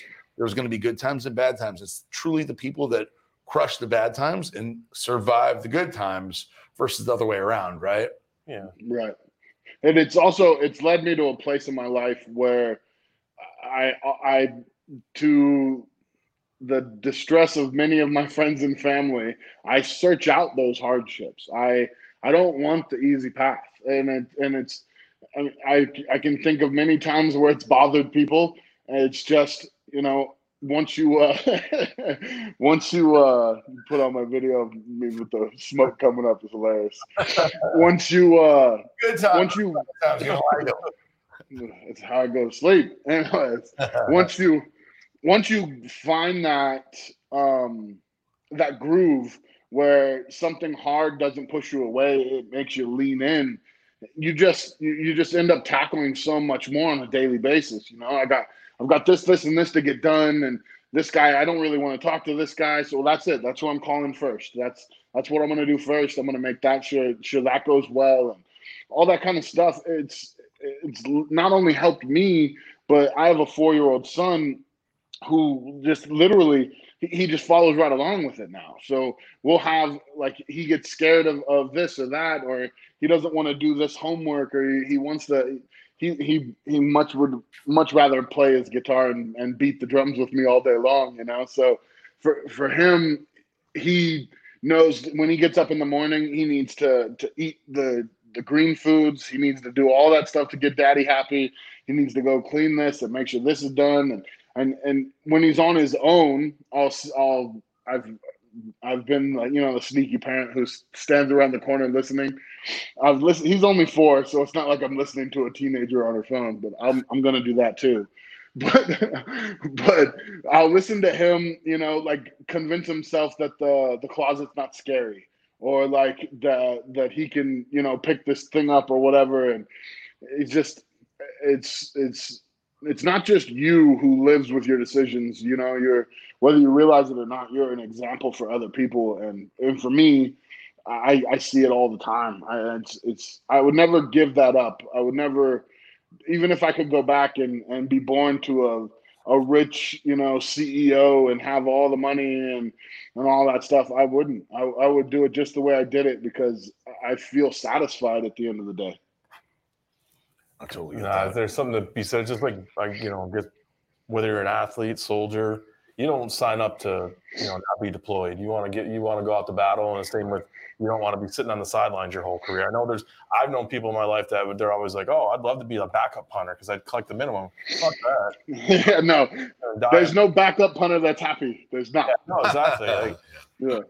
Yeah, sure. So, Robert, so being an entrepreneur, you have decided to pivot. You're still a strongman, still a competitive strongman, obviously.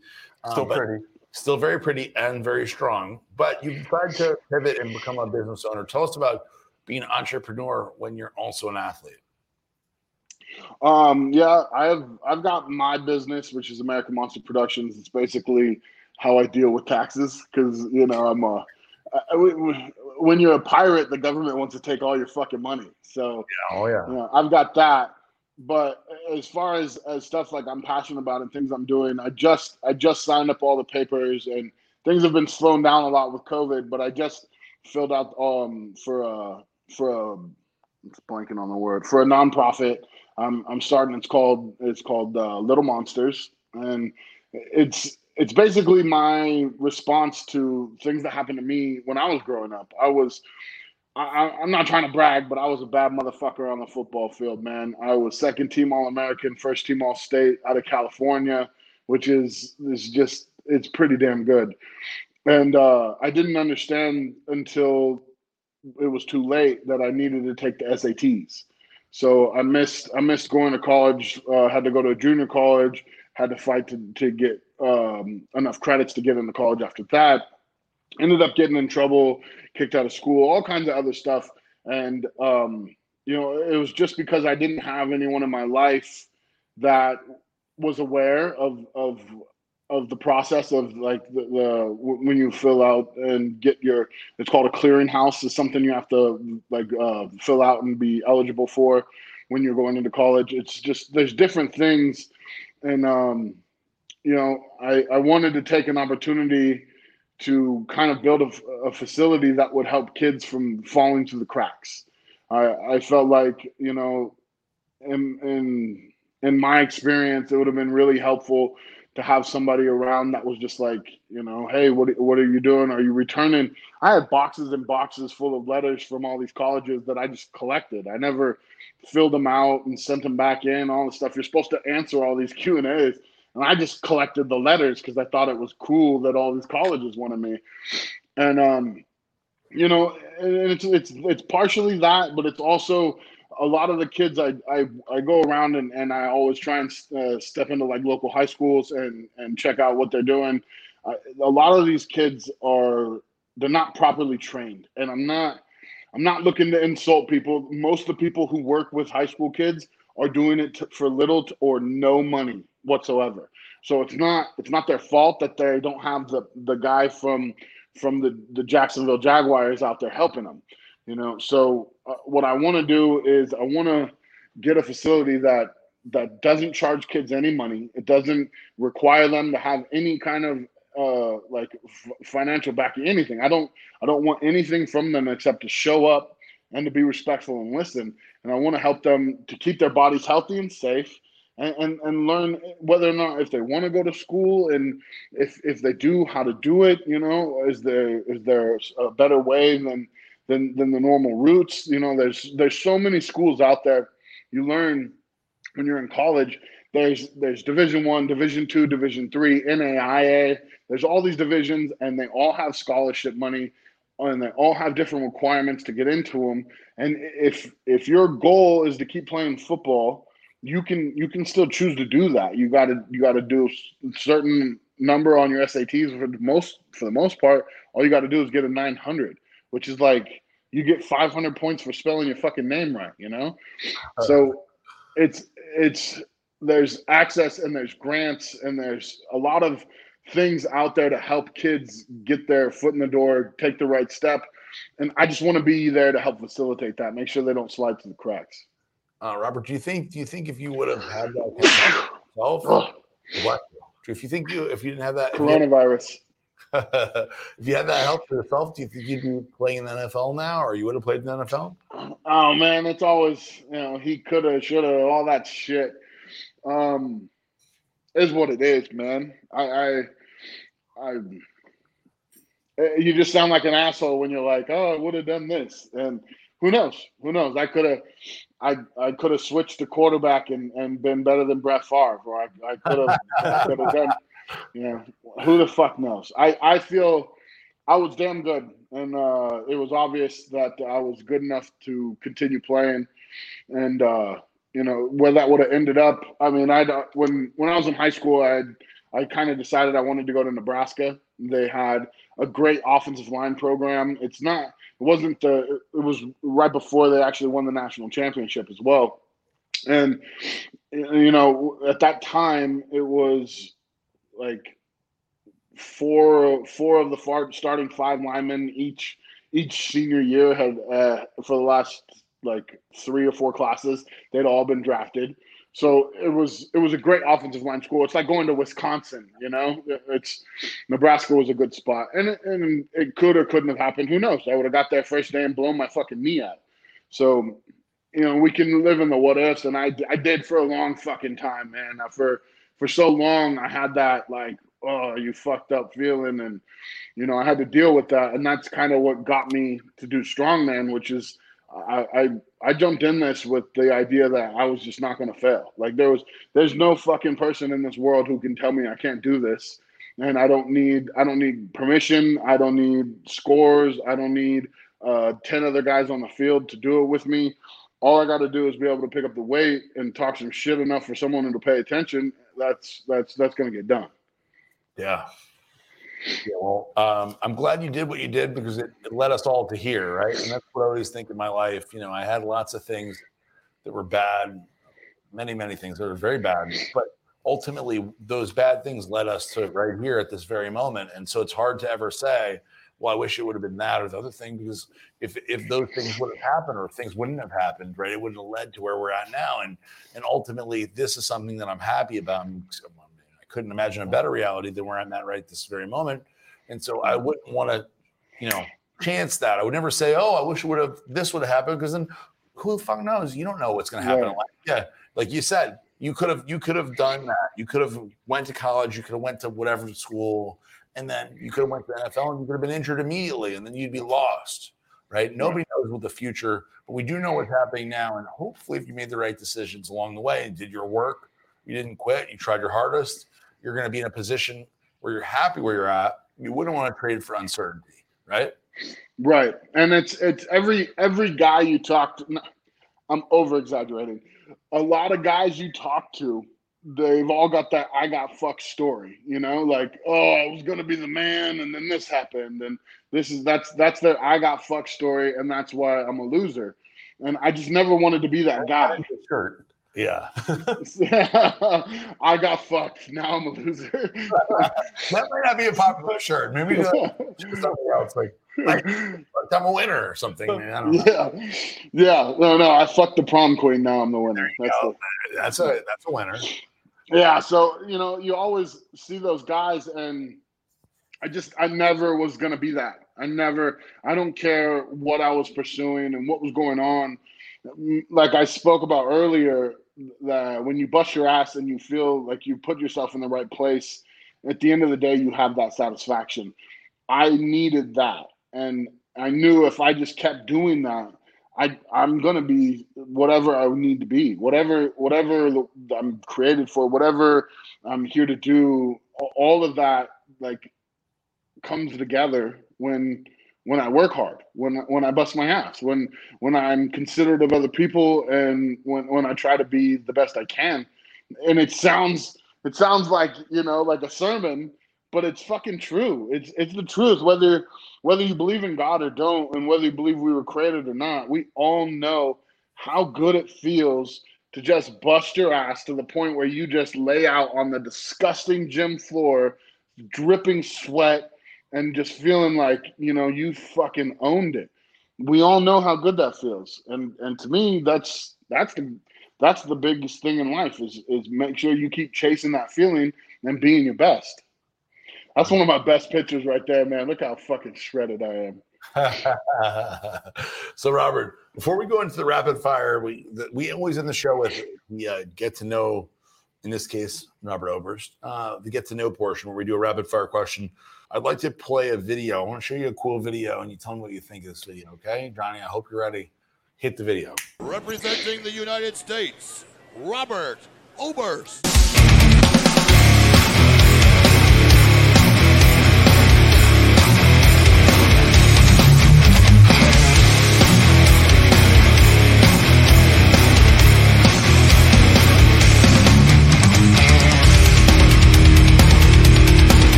I guess that's a surprise for some people watching. Maybe not for you, Robert. I'm not quite so surprised.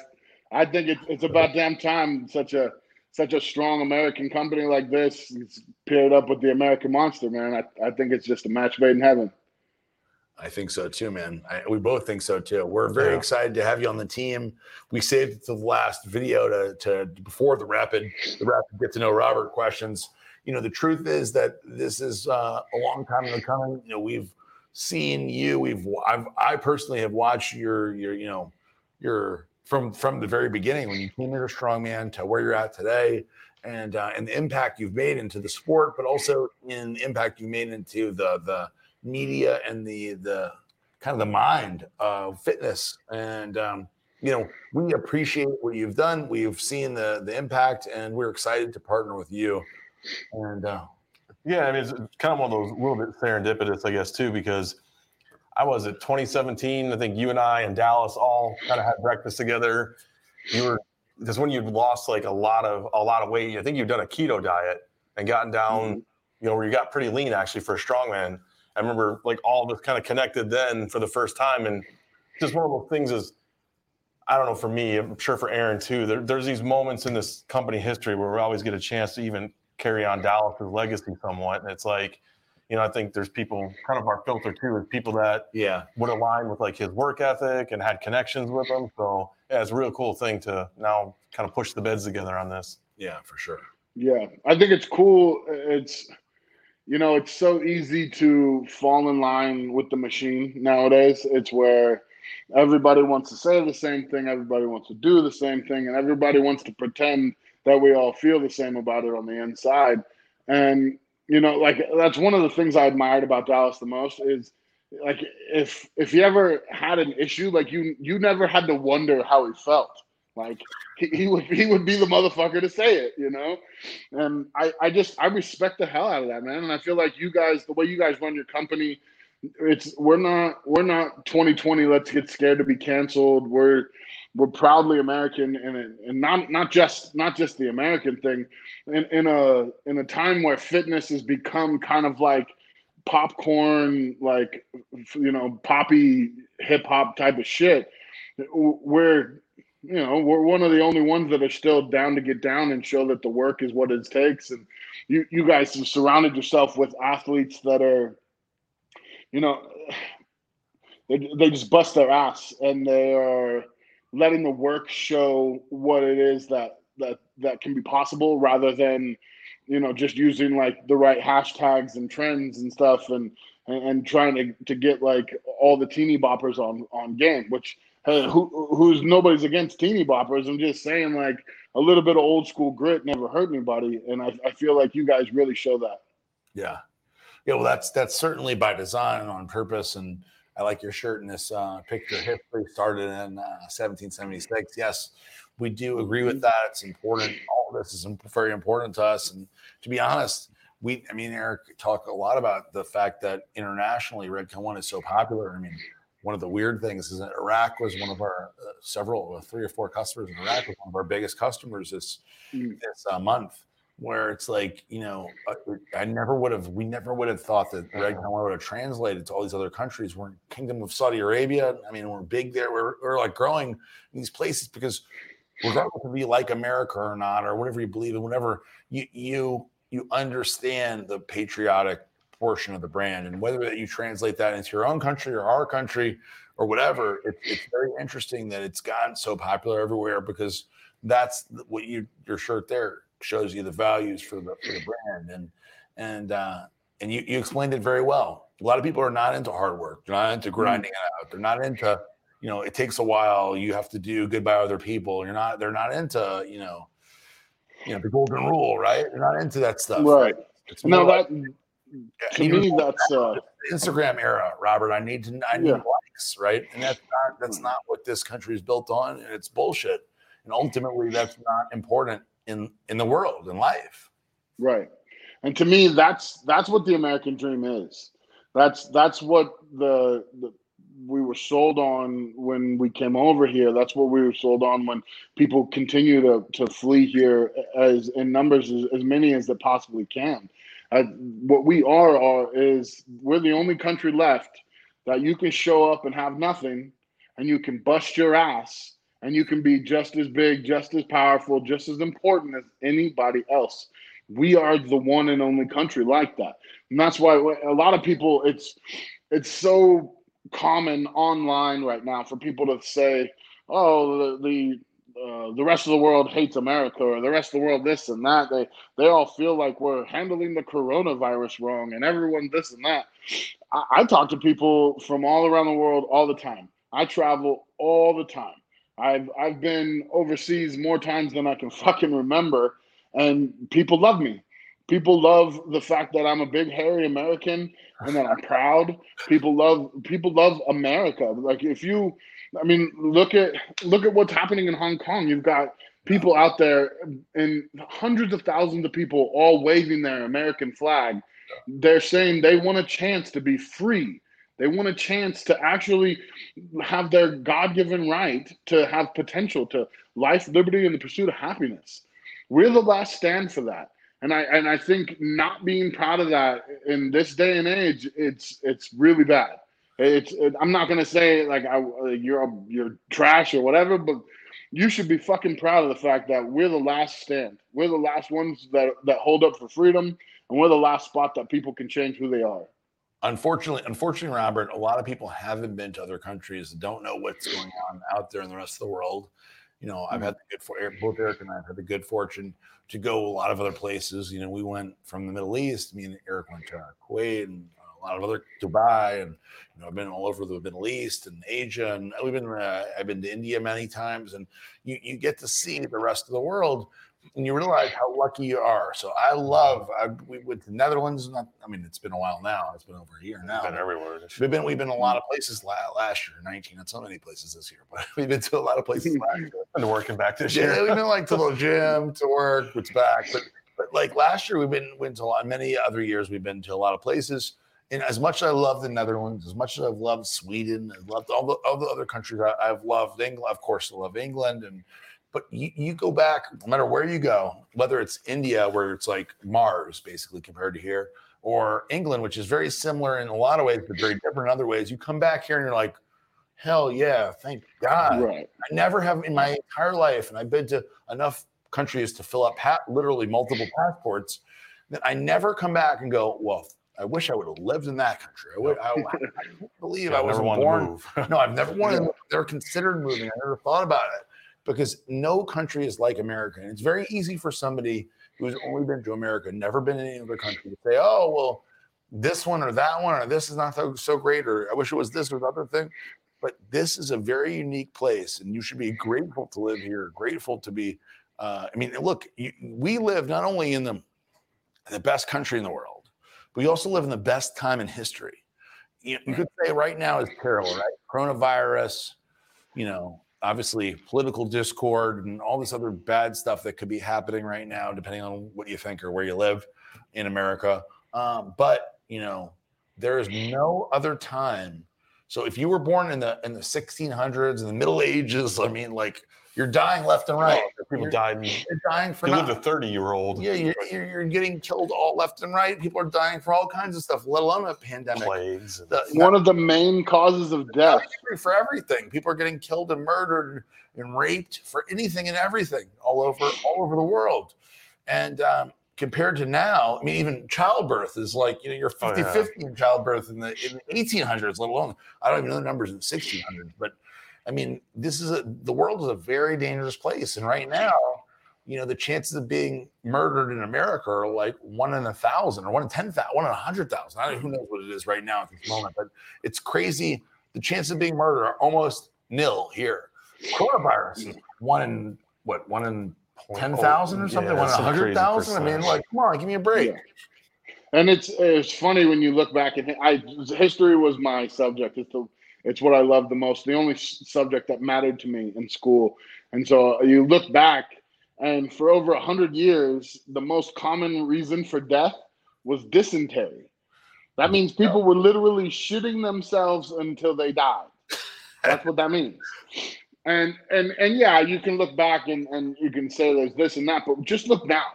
Look right now.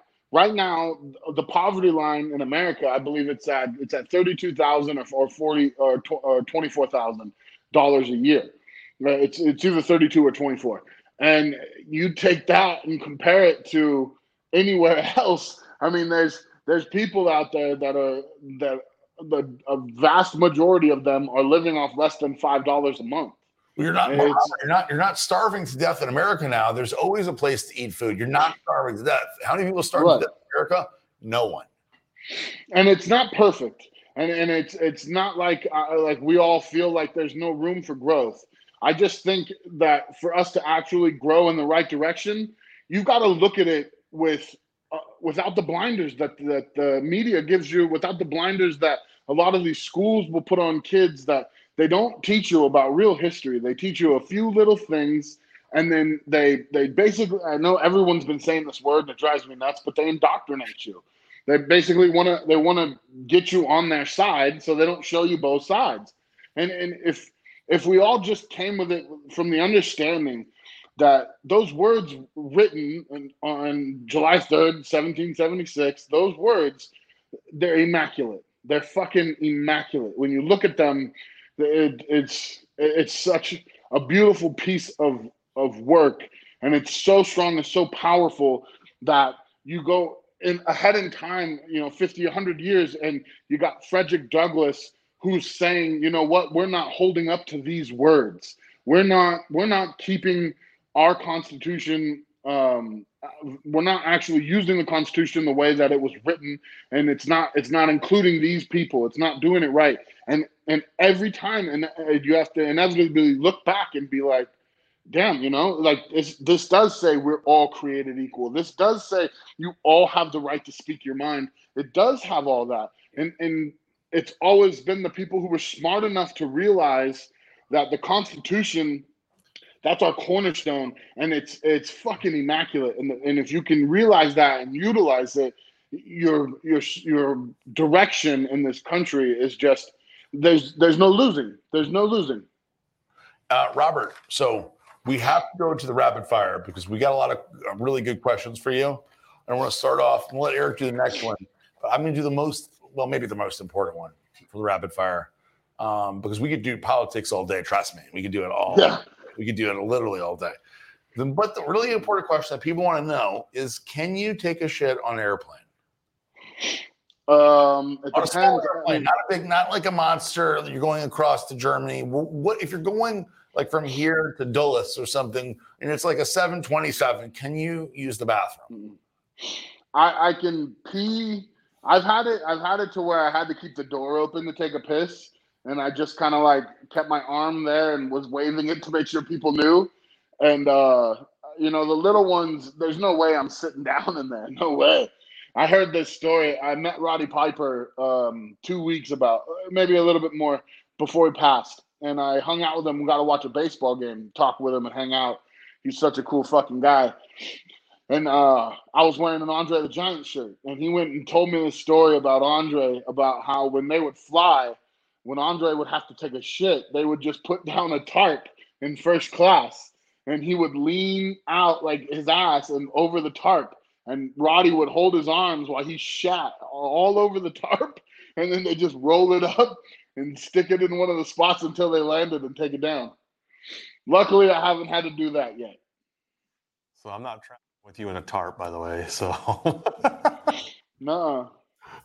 So I'm going to run you through some of these rapid fire. We'll just go quick because, just kind of whatever comes to your mind. We're not censored here, so it doesn't fucking matter. So hardest article of clothing for you to buy?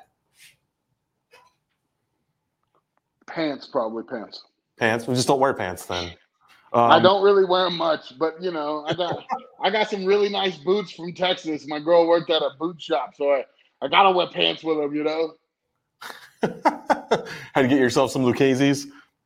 I do. I got some rattlesnake Lucchese's and some gator ones. They're fucking sick. So sick. You'll fit in around here. You're good. What do you put in your beard to make it look so good? Nothing. I think it's bacon grease or some shit. I do. On occasion, I'll use like a beard butter, but like beard butter is hard to find. I don't know. I think it's just because the name, people feel weirded out. But oil, I'm already greasy and I sweat all day. So just just grease it in there. Greasy. I just take the oil of Obi. You should get those guys from Maestro's to sponsor you. They got beard butter.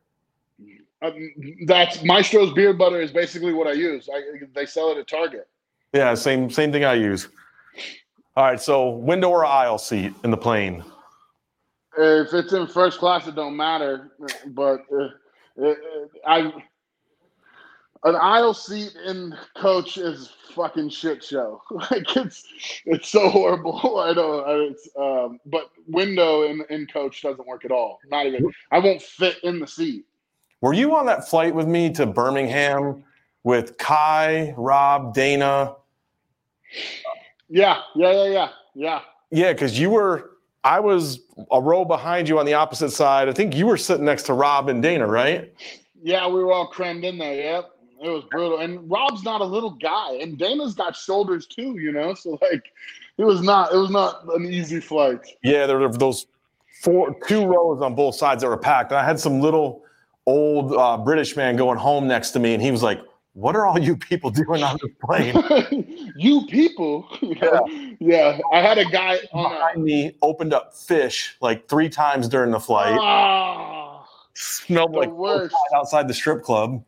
Like, I had a guy. That's a good one. I had a guy in Dubai who freaked out before we left, coming back, and he refused to go on the flight. He like flipped out, and he kept looking at me. He's like, "I'm sorry, I'm not mad at you. I just can't do this." And it's a 16-hour flight, and he was like berating the little lady who was like, just a stewardess, or they don't call them stewardess anymore, right? I don't think you're allowed to. The flight attendant. So he was like berating the flight attendant, like, I can't sit next to this fucking guy for 16 hours. And then he got off the plane, and I had 2 empty seats next to me, so I was stoked. Your plan worked. Yeah. So how many toilets have you broken in your lifetime?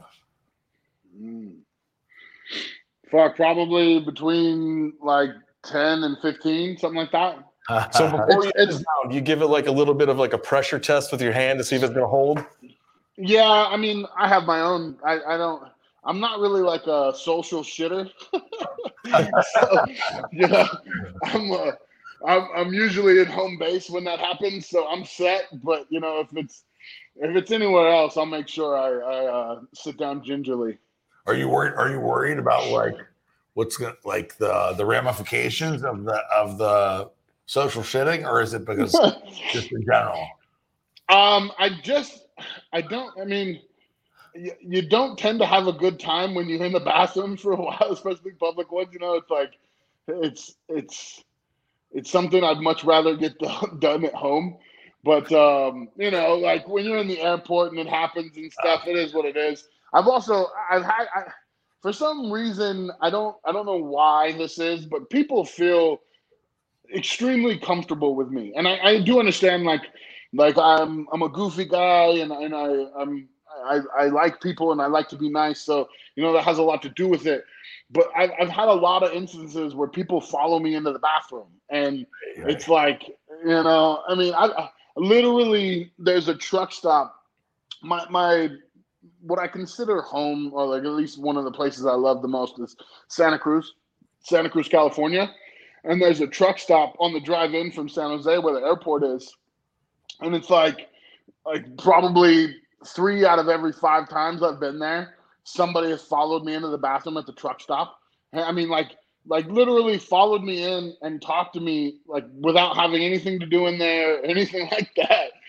And it's it's always like, it's one of those things you got to watch out. Plus, the scariest movie of my childhood was Candyman. So there was a long. If they stomp under the thing to you, it's don't reciprocate. Yeah, you shouldn't That's put how you make out there for tips. truck stop hookups. You think he puts his Robert put his number on his call? I did. Oh, you did. Oh. Everybody thinks that I'm a truck driver anyways. They're like, you're some jacked up truck driver. They follow me in. So. You look like you're from the movie Over the Top. Yeah. I was friends with one of the guy, the main guy at the beginning that wrestles him in the competition. I can't remember his fucking name. He trains at Venice Gold's Gym, and he's always in there. Yeah. Oil, right? Yeah. If they do a remake, you're 100%. You gotta get in you're in that shit. I'm in. Or if they remake Bloodsport, you got to be the Ray. Yeah. Oh my god. Yes. Or Raising Arizona. I'll be the bad guy in that. Raising Arizona. Yeah. Revenge of the Nerds. Yeah, we can go Revenge of the Nerds. Yes. Revenge of the Nerds. That guy's awesome. Ogre. Yeah. You'd be the best ogre. Oh my god. So what was the craziest shit that you saw as a bouncer? Fuck. A lot, man. I bounced for a long time. I bounced, we had a small concert venue. It was also a bar, and we used to see some wild shit, man. We had Hells Angels parties, and we had big rap groups, and we had just savage shit, wild shit. And I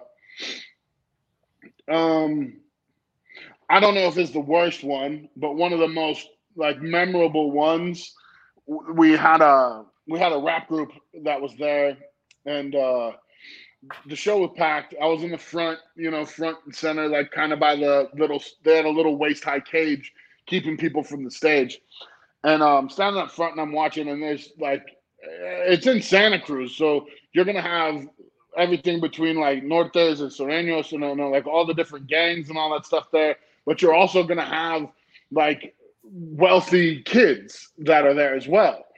So I'm standing front row and I'm watching the group, and I'm not sure what gang they were affiliated with, but they were obviously clicked up. And they're in the front and they're getting crazy. And I see them start to fuck with this kid, this probably 16-year-old kid who's standing there with his girlfriend, and he's got his arms around her, and they're listening to like crazy rap, but they like got smiles on their face, And I see him fucking with him, and he turns around and he says something, and then it kind of dissipates. And so like I was like, all right, maybe it won't be anything. I turned and said something to somebody, about how watching this area, and as soon as I turn back, I see one of the guys arguing with his girlfriend. And so then he reaches out and he like flicks her face with the back of his hand. And I was like, that's fucking it. Like there's definitely something going to happen. And then the kid with his girl, lets go of her, and he just swings. This dude was, I don't know, like 6'2", upper 260s, 270s, pretty solid. And covered in tattoos, teardrops all over his face. And he decks this guy in the face, and then it goes fucking wild. Like 14 people are all going after this kid. So I run up over there, and I'm reaching over the fence trying to get this kid with me, like trying to pull him over the fence. And what ends up happening is I'm kind of fucking holding him while they're wailing on him. So I'm like, fuck it. Like it's time for me to just like shut this whole fucking thing down. So I let go of the kid and I start swinging, and I put a couple of them down, and then the main guy that was having the issue with them, he stepped up to hit the kid, and I swung, but like I barely nicked his eyebrow with my knuckle on my pinky. Like it just went across his eyebrow from like here to here. And I remember watching him stare at me as I did it, and then this flap folds down over his eye. So, like, his fucking eye disappeared. And then he starts to freak out, right? And I put 2 more on him just for good measure. And he's blacked out on the floor, and I pick him up. And at this time, I got so much fucking adrenaline, I think I grabbed him with one arm. Pull him up over the fence. I got people separated. 2 other bouncers are there clearing people out. A buddy of mine who's basically built just like me, played junior college ball with me. He's with me taking this kid out.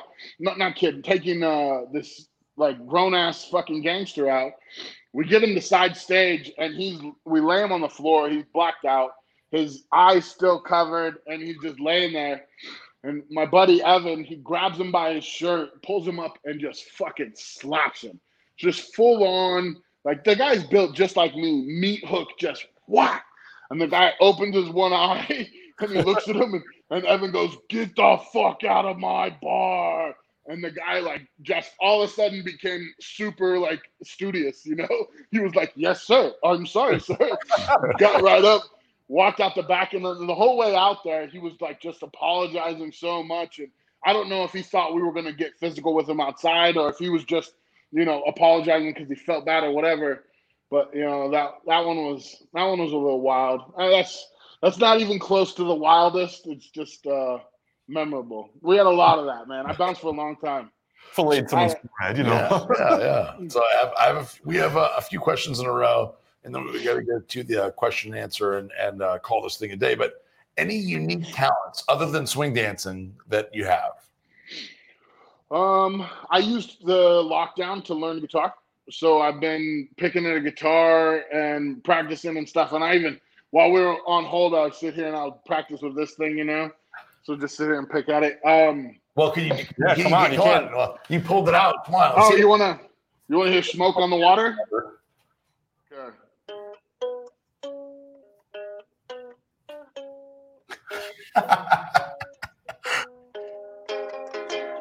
Well, not super talented, but I'm working on it. I played piano as a kid, and you know, I grew up.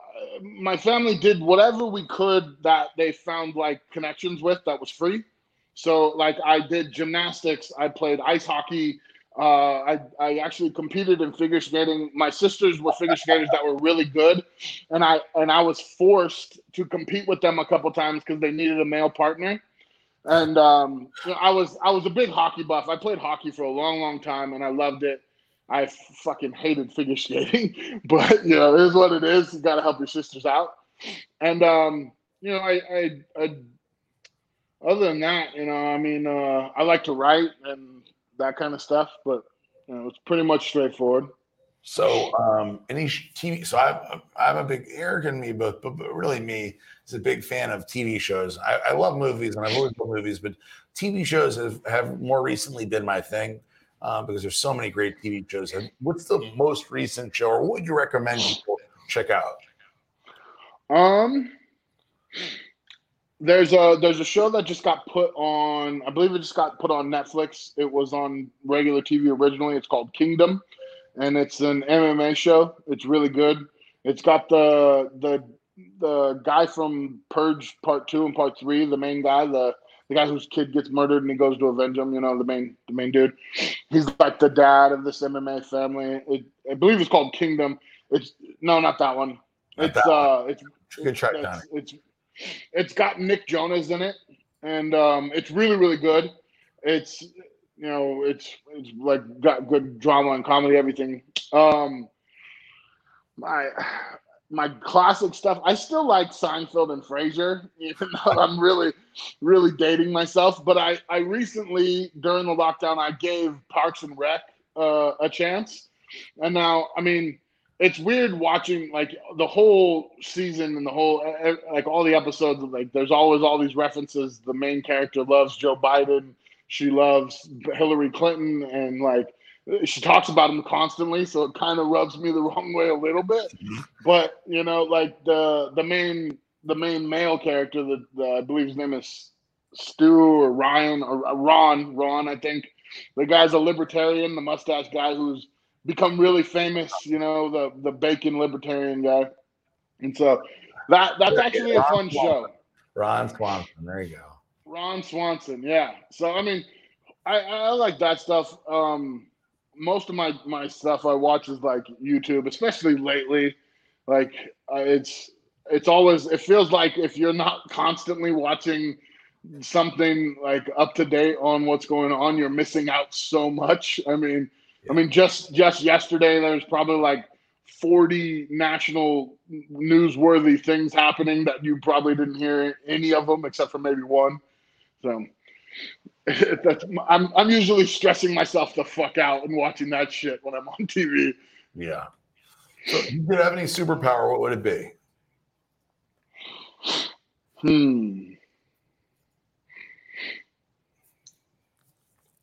I know Eric's visibility. Go to the girls' locker room. Women's locker room, yeah. That's You'd want to see through clothes? Is that what you said? No, invisibility. He can go in there, so he can like be like one of the lockers. But then you're gonna hear him fart and all that shit. It's really probably not the best. Yeah, I'll be okay. I'm just joking. I don't know. For me, I would say, like, I don't know. Could you just say you want Superman's powers? Because Superman had flight, strength. He could reverse time. He could fly backwards and make the world reverse time. So, like, that's pretty all-encompassing. If you got to pick just one, though, I think I would pick, I don't know, time travel or flying. I think we're in a Superman suit when he comes here. Oh yeah, he'd be good. We get like a large size and just make it squeeze him like a sausage. Yeah, exactly. Squeeze him like a sausage. I don't think there's a Superman suit that would fit him, honestly. That's the point. We'll have to edit it. We'll have to cut it, the back part of it open. There he is. There's Robert. I was Superman for Halloween last year. Did you fit into a Superman suit or did you grow? Yeah.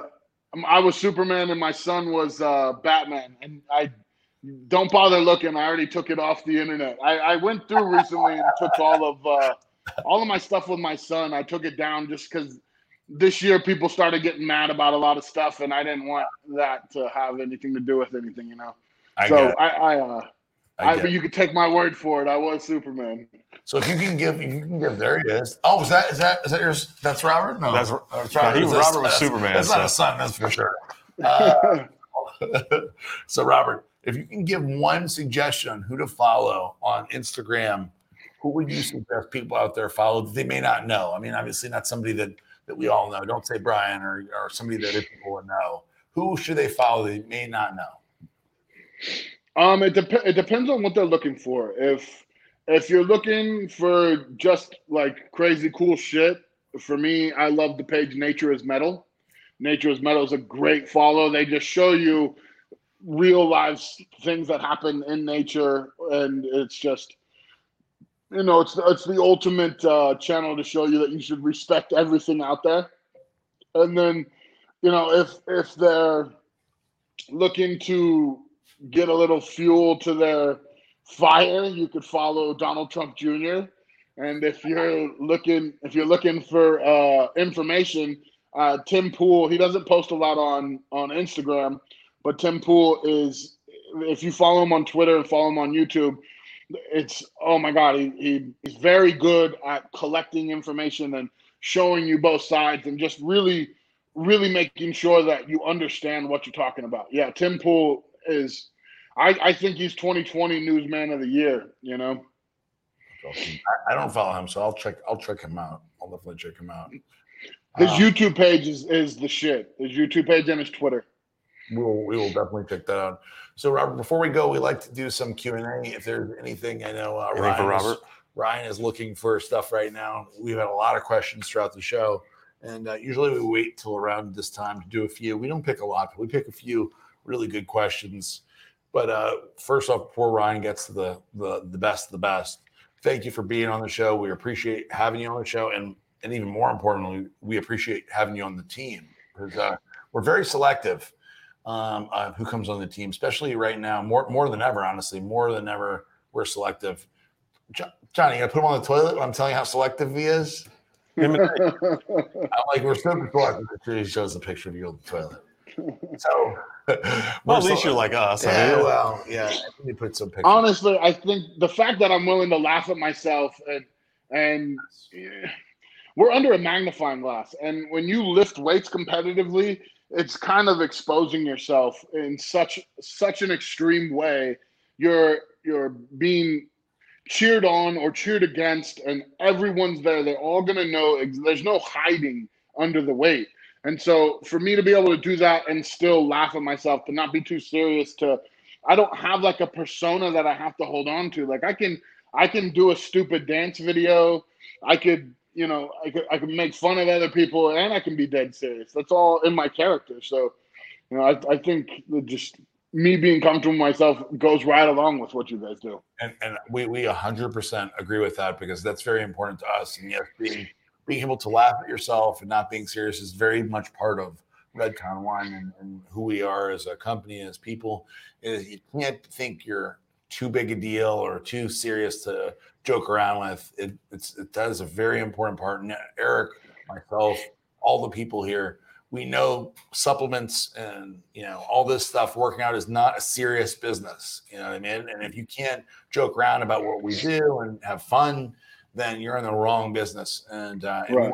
Somebody like that on the team. So that was a very big part, with the addition to the fact that you fit all the other roles or the pieces of the puzzle for us. It was a very easy decision to talk to you and get you on the team. Not to mention, of course, you've taken the supplements, like the products we make. So it was very easy to decide for us that you would fit in very, very well with us. Nice. Well, I'm glad you guys chose me, man. I'm happy to be on the team. Ryan, you got some questions? Or yeah, I've got two for you. Two good questions. Go ahead, Eric. So how was it working on Strongest Man in History with all the guys? So I guess I would probably take that question as probably wondering about the camaraderie between the four of you.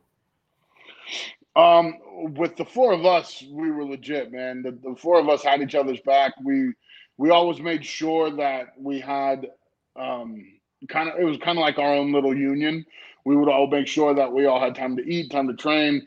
If one of the guys had an issue with something, then all of us had an issue with something. So it was cool having that situation, but then also us being so competitive that we could turn on immediately as soon as the weights come out, as soon as the event was ready. It wasn't like oh, we got to make sure this guy looks good in this event. No, because I want to beat everybody's ass. So it was a nice combination of having each other's back, but also trying to put each other's face in the dirt. Right. Understandable. It's like being brothers. Pretty much. Exactly. I know they worked with each other. I mean, I heard from Brian, right, about how you guys were a team. I want to know from Terry Huen from SEAL Team 6, former SEAL Team 6 operator, Gold Squadron, also leader of the Red Con 1 Outdoors section of the website and of the business. He wants to know, does he hunt if he does not want to? What do you mean? I want to know if So he wants to know, do you hunt, Robert? And if not, would you want to? I have hunted. I don't do it as often as I'd want. I just haven't had a lot of opportunities to. But I do want to do it every chance I get. Whenever anyone offers, I'm always all about it.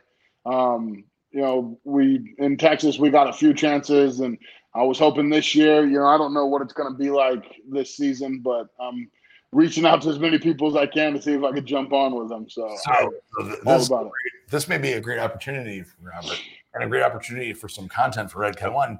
Would you like to go hunting from a helicopter with you and Adam Shearer with like a minigun from a helicopter killing boars? Would that be interesting to you? Hell yeah. Is that in Waco? Yeah, it's in Waco. You know about that. Yeah, my buddy Hoist Gracie went out there and showed me it, and he was just showing me the videos and everything, and he was so fucking excited. He said it was a blast. Man. For sure. Crazy. We've never done it. We want to do it as like a team building thing because obviously like out there, boars are a problem, right? They're a menace, so they need to get rid of them because of that. And so you can go up there in a helicopter with literally a minigun and with thermal imaging. Yeah, blow them away. Yeah. We actually went. A buddy of mine runs a couple different plots of land out there in Waco, and when I was living in New Braunfels, we went out, and a lot of people don't like this, but we went hunting with knives, and we used dogs to catch them and hunt it with knives, and his company collects tails and gets paid because there's such a big issue with so many pigs out there. And, a lot of people do have an issue with doing that. And for me, the way that it was explained to me is it's actually, it's a lot quicker of a death. It can be this and it can be that. The truth is for me, I just wanted to know that given that situation, if I was ever like at a place where I had to survive like this, I could. And so for me, that's what I did it for. And it was fucking one of the craziest experiences of my life. So I'm glad I did it. So I did the same thing. I did the same thing with Brian Dobson in Texas. And we went out with his dogs. And we did that with knives and stuff. With my old boss, my last boss, many years with Dave Palumbo. We went out there, and I got to be honest, everyone's like, "You're going to be the one that kills the first one." And I had my knife and everything. We went out there, and with a blade that big. Yeah, dude, I was very nervous. I got to be honest, I was very nervous, and I was very happy that we did not actually get a pig. We did not get one. The whole it was hours and hours long, and it was like I came back and I was covered head to toe in mud, and it was ridiculous. But I was as we were waiting, they're like, "Oh, here comes one." The dogs ran out and stuff. I'm like, "Please God, no! Please God, no!" and because I would have had to do it, there's no choice but to do it with Brian Dobson and Palumbo and video cameras, and I had no choice. And it didn't happen. Did you actually jump on one of these guys and get them? Yeah, I cleaned out 5 or 6, and couple big boys, man. You go in there and it's just you and the pit. The pit's got them down, and you go in. And for me, it was me by myself. I'd grab the back legs, pull them out from because they're always trying to hide in the bush. You pull them out of the bush, and then you want to stick it in between ribs. You don't want it to suffer. You want it to be over quickly, so you stab it in between the ribs and pierce the ventricles, the heart. Well, also, it can hurt you. It can hurt you. It can kill you. That too. But what's crazy is like they give you a knife, and the blade is like just a couple inches. And I'm like, what the fuck is this? Like, it's to pick my teeth? And he's like, no, it's so you don't hurt the dog. Yeah, this is scary. And Brian, for when I went, their dogs had died a lot. It wasn't like the dogs were out of danger. The dogs were more dangerous than you. Yeah, and with us, they had vests on. They had like Kevlar vests. Yes, we did too. But they get this. What we're seeing in the video is obviously way less dangerous because you're about hundreds or maybe 1,000 feet away from it with a rifle, and that's a whole thing. And I guess it's more sporting and probably much harder with that whatever gun. I couldn't see what kind of gun. AR versus a minigun, but you're not going to be in danger. What you did and what I did. Fortunately for me, nobody they didn't get too close to me because we didn't get too close to them. You can get killed or hurt, and the dog certainly get killed or hurt too. So it's a scary situation. Although, like you said, it's obviously probably much more a rush to be right there in the fray, right? Yeah, it's wild, man. It's wild, and you especially like the group I went with, they do it for a living. Like they collect tails because there's a pig infestation, and every tail they get means a certain amount of money. So they weren't fucking around. They were ready to go. They were on time and in line, and they wanted to get their shit done. So me, I was just the dork, like that just didn't know what to do. So it's serious business for a lot of those boys in Texas who are trying to fend them off their property for sure. Yeah, no doubt about it. So, Robert, I just want to thank you for being on the show. We loved having you on the show. And one thing that obviously people on Redcon 1 that are fans of Redcon 1 that love the brand are going to see much more of you. But we love to have you back on the show. We do a panel discussion, usually every 3 or 4 shows or so. Really be the next show coming up. I don't know if we'll have you the next one, but we're going to have you on a panel discussion because we'd love to have you. I like to hear your opinions. I like to hear, we loved you on Joe Rogan, which just happened to, we happened to watch not too long ago. And I think you have a lot of very important, interesting things to say. So one of the things about the panel discussions we didn't do last time, what we plan to do is have very dissenting opinions. We don't ever want everybody to have the same opinion. We'd love to have you on a show where in the future where we have some different opinions, where people can talk it out in a conversational, friendly way, not like a typical internet way. Yeah, we don't want the internet way, but we want to have intelligent conversation that's different, right? And so showing that disagreeing is okay. I like that. Yeah. It doesn't mean somebody is an asshole or a bad person because they disagree. That's totally okay with us, and we don't want everybody to say, yeah, that's right. Everybody agrees with everything. We want it to be interesting. And that's one of the things that I've learned in life as an adult is that you learn a lot about your own opinions when you hear differing opinions, because that can make you re-examine what you actually think.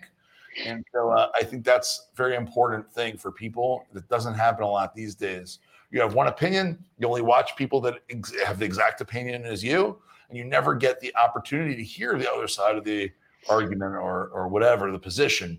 And I think that's very important to understanding where you really truly stand. Yeah, it sounds great, guys. I'd love to be a part of it.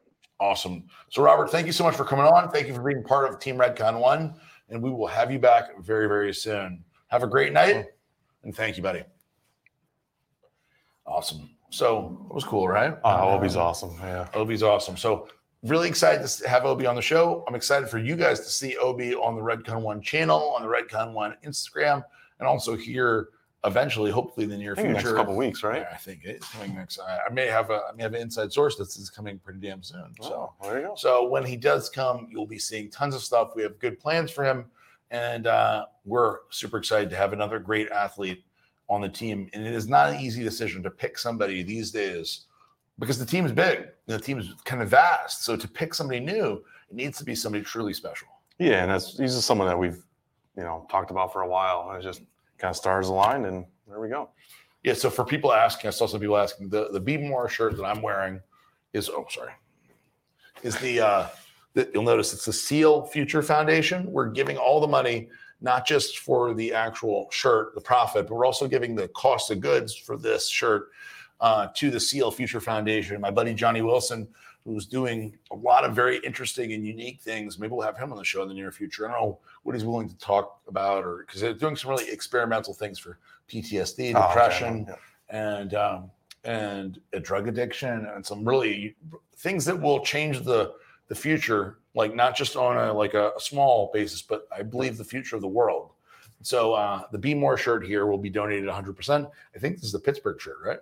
No, this is actually a UK exclusive shirt. Oh, UK exclusive. But it is a Pittsburgh shirt as well. I thought it was the Pittsburgh shirt. No, sort of, but not really. I got it before me. UK exclusive. Yeah. There's another I had really to cool represent the UK today. Yeah, well, listen, those guys are good over there, and they love the brand, and they get some really cool stuff. The purple shirt that they had, people lost their mind over it until we brought it to the Redcon One USA site. I mean, people were freaking out. And they've got two really cool shirts. This one and one other one, the orange shirt. Pumpkin orange. The pumpkin shirt, which I chose. And the purple hoodie. And the purple hoodie. Oh my God. Fucking grimace. Well, how is it the UK is getting better shit than us then? What's up with that? Pepe. Blame Pepe. And Craig has Fucking Pepe. Jesus. How's that happening? Pepe, you need to come to the office tomorrow. Come see me tomorrow, Pepe. You're going to regret this. So anyway, guys, thank you so much for tuning in. We appreciate it. We'll Q&A?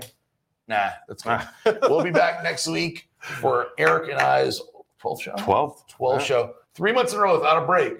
12th show. Maybe need a little break after this, right? No, we'll keep going. No, all right. We'll keep Have going. we ever taken a break since we started this fucking company? No, we never take a fucking break. We need a break, man. When do we get to take a break? That's my question. Episode 30. Episode 30? You don't need a break. I need a sabbatical by episode 30. So. No, what we do is just do an episode drunk. You'll forget it happened. And yeah, we can do that. We can do that next episode. May surprise people with what I say. Yeah, we want to pre-record that one, Jen. Nah. Look, just be ready with the censor button. Yeah, who knows? I was like, I'll fall over and stuff. That's right. This is really live. This is really, really, really live. It is right now 10:28 p.m. Eastern Standard Time, and you can't make that shit up. So, guys, thank you for tuning in. Appreciate you, and check out the deal coming on. It's on the site right now, right? Yeah. The weekend deal is actually live at this very moment, Thursday night, 10:29 p.m. Eastern Standard Time. Just gonna keep counting the time down. Well, wait, hold on. Wait a second. I'm just kidding. Guys, thank you so much for tuning in. See you next week.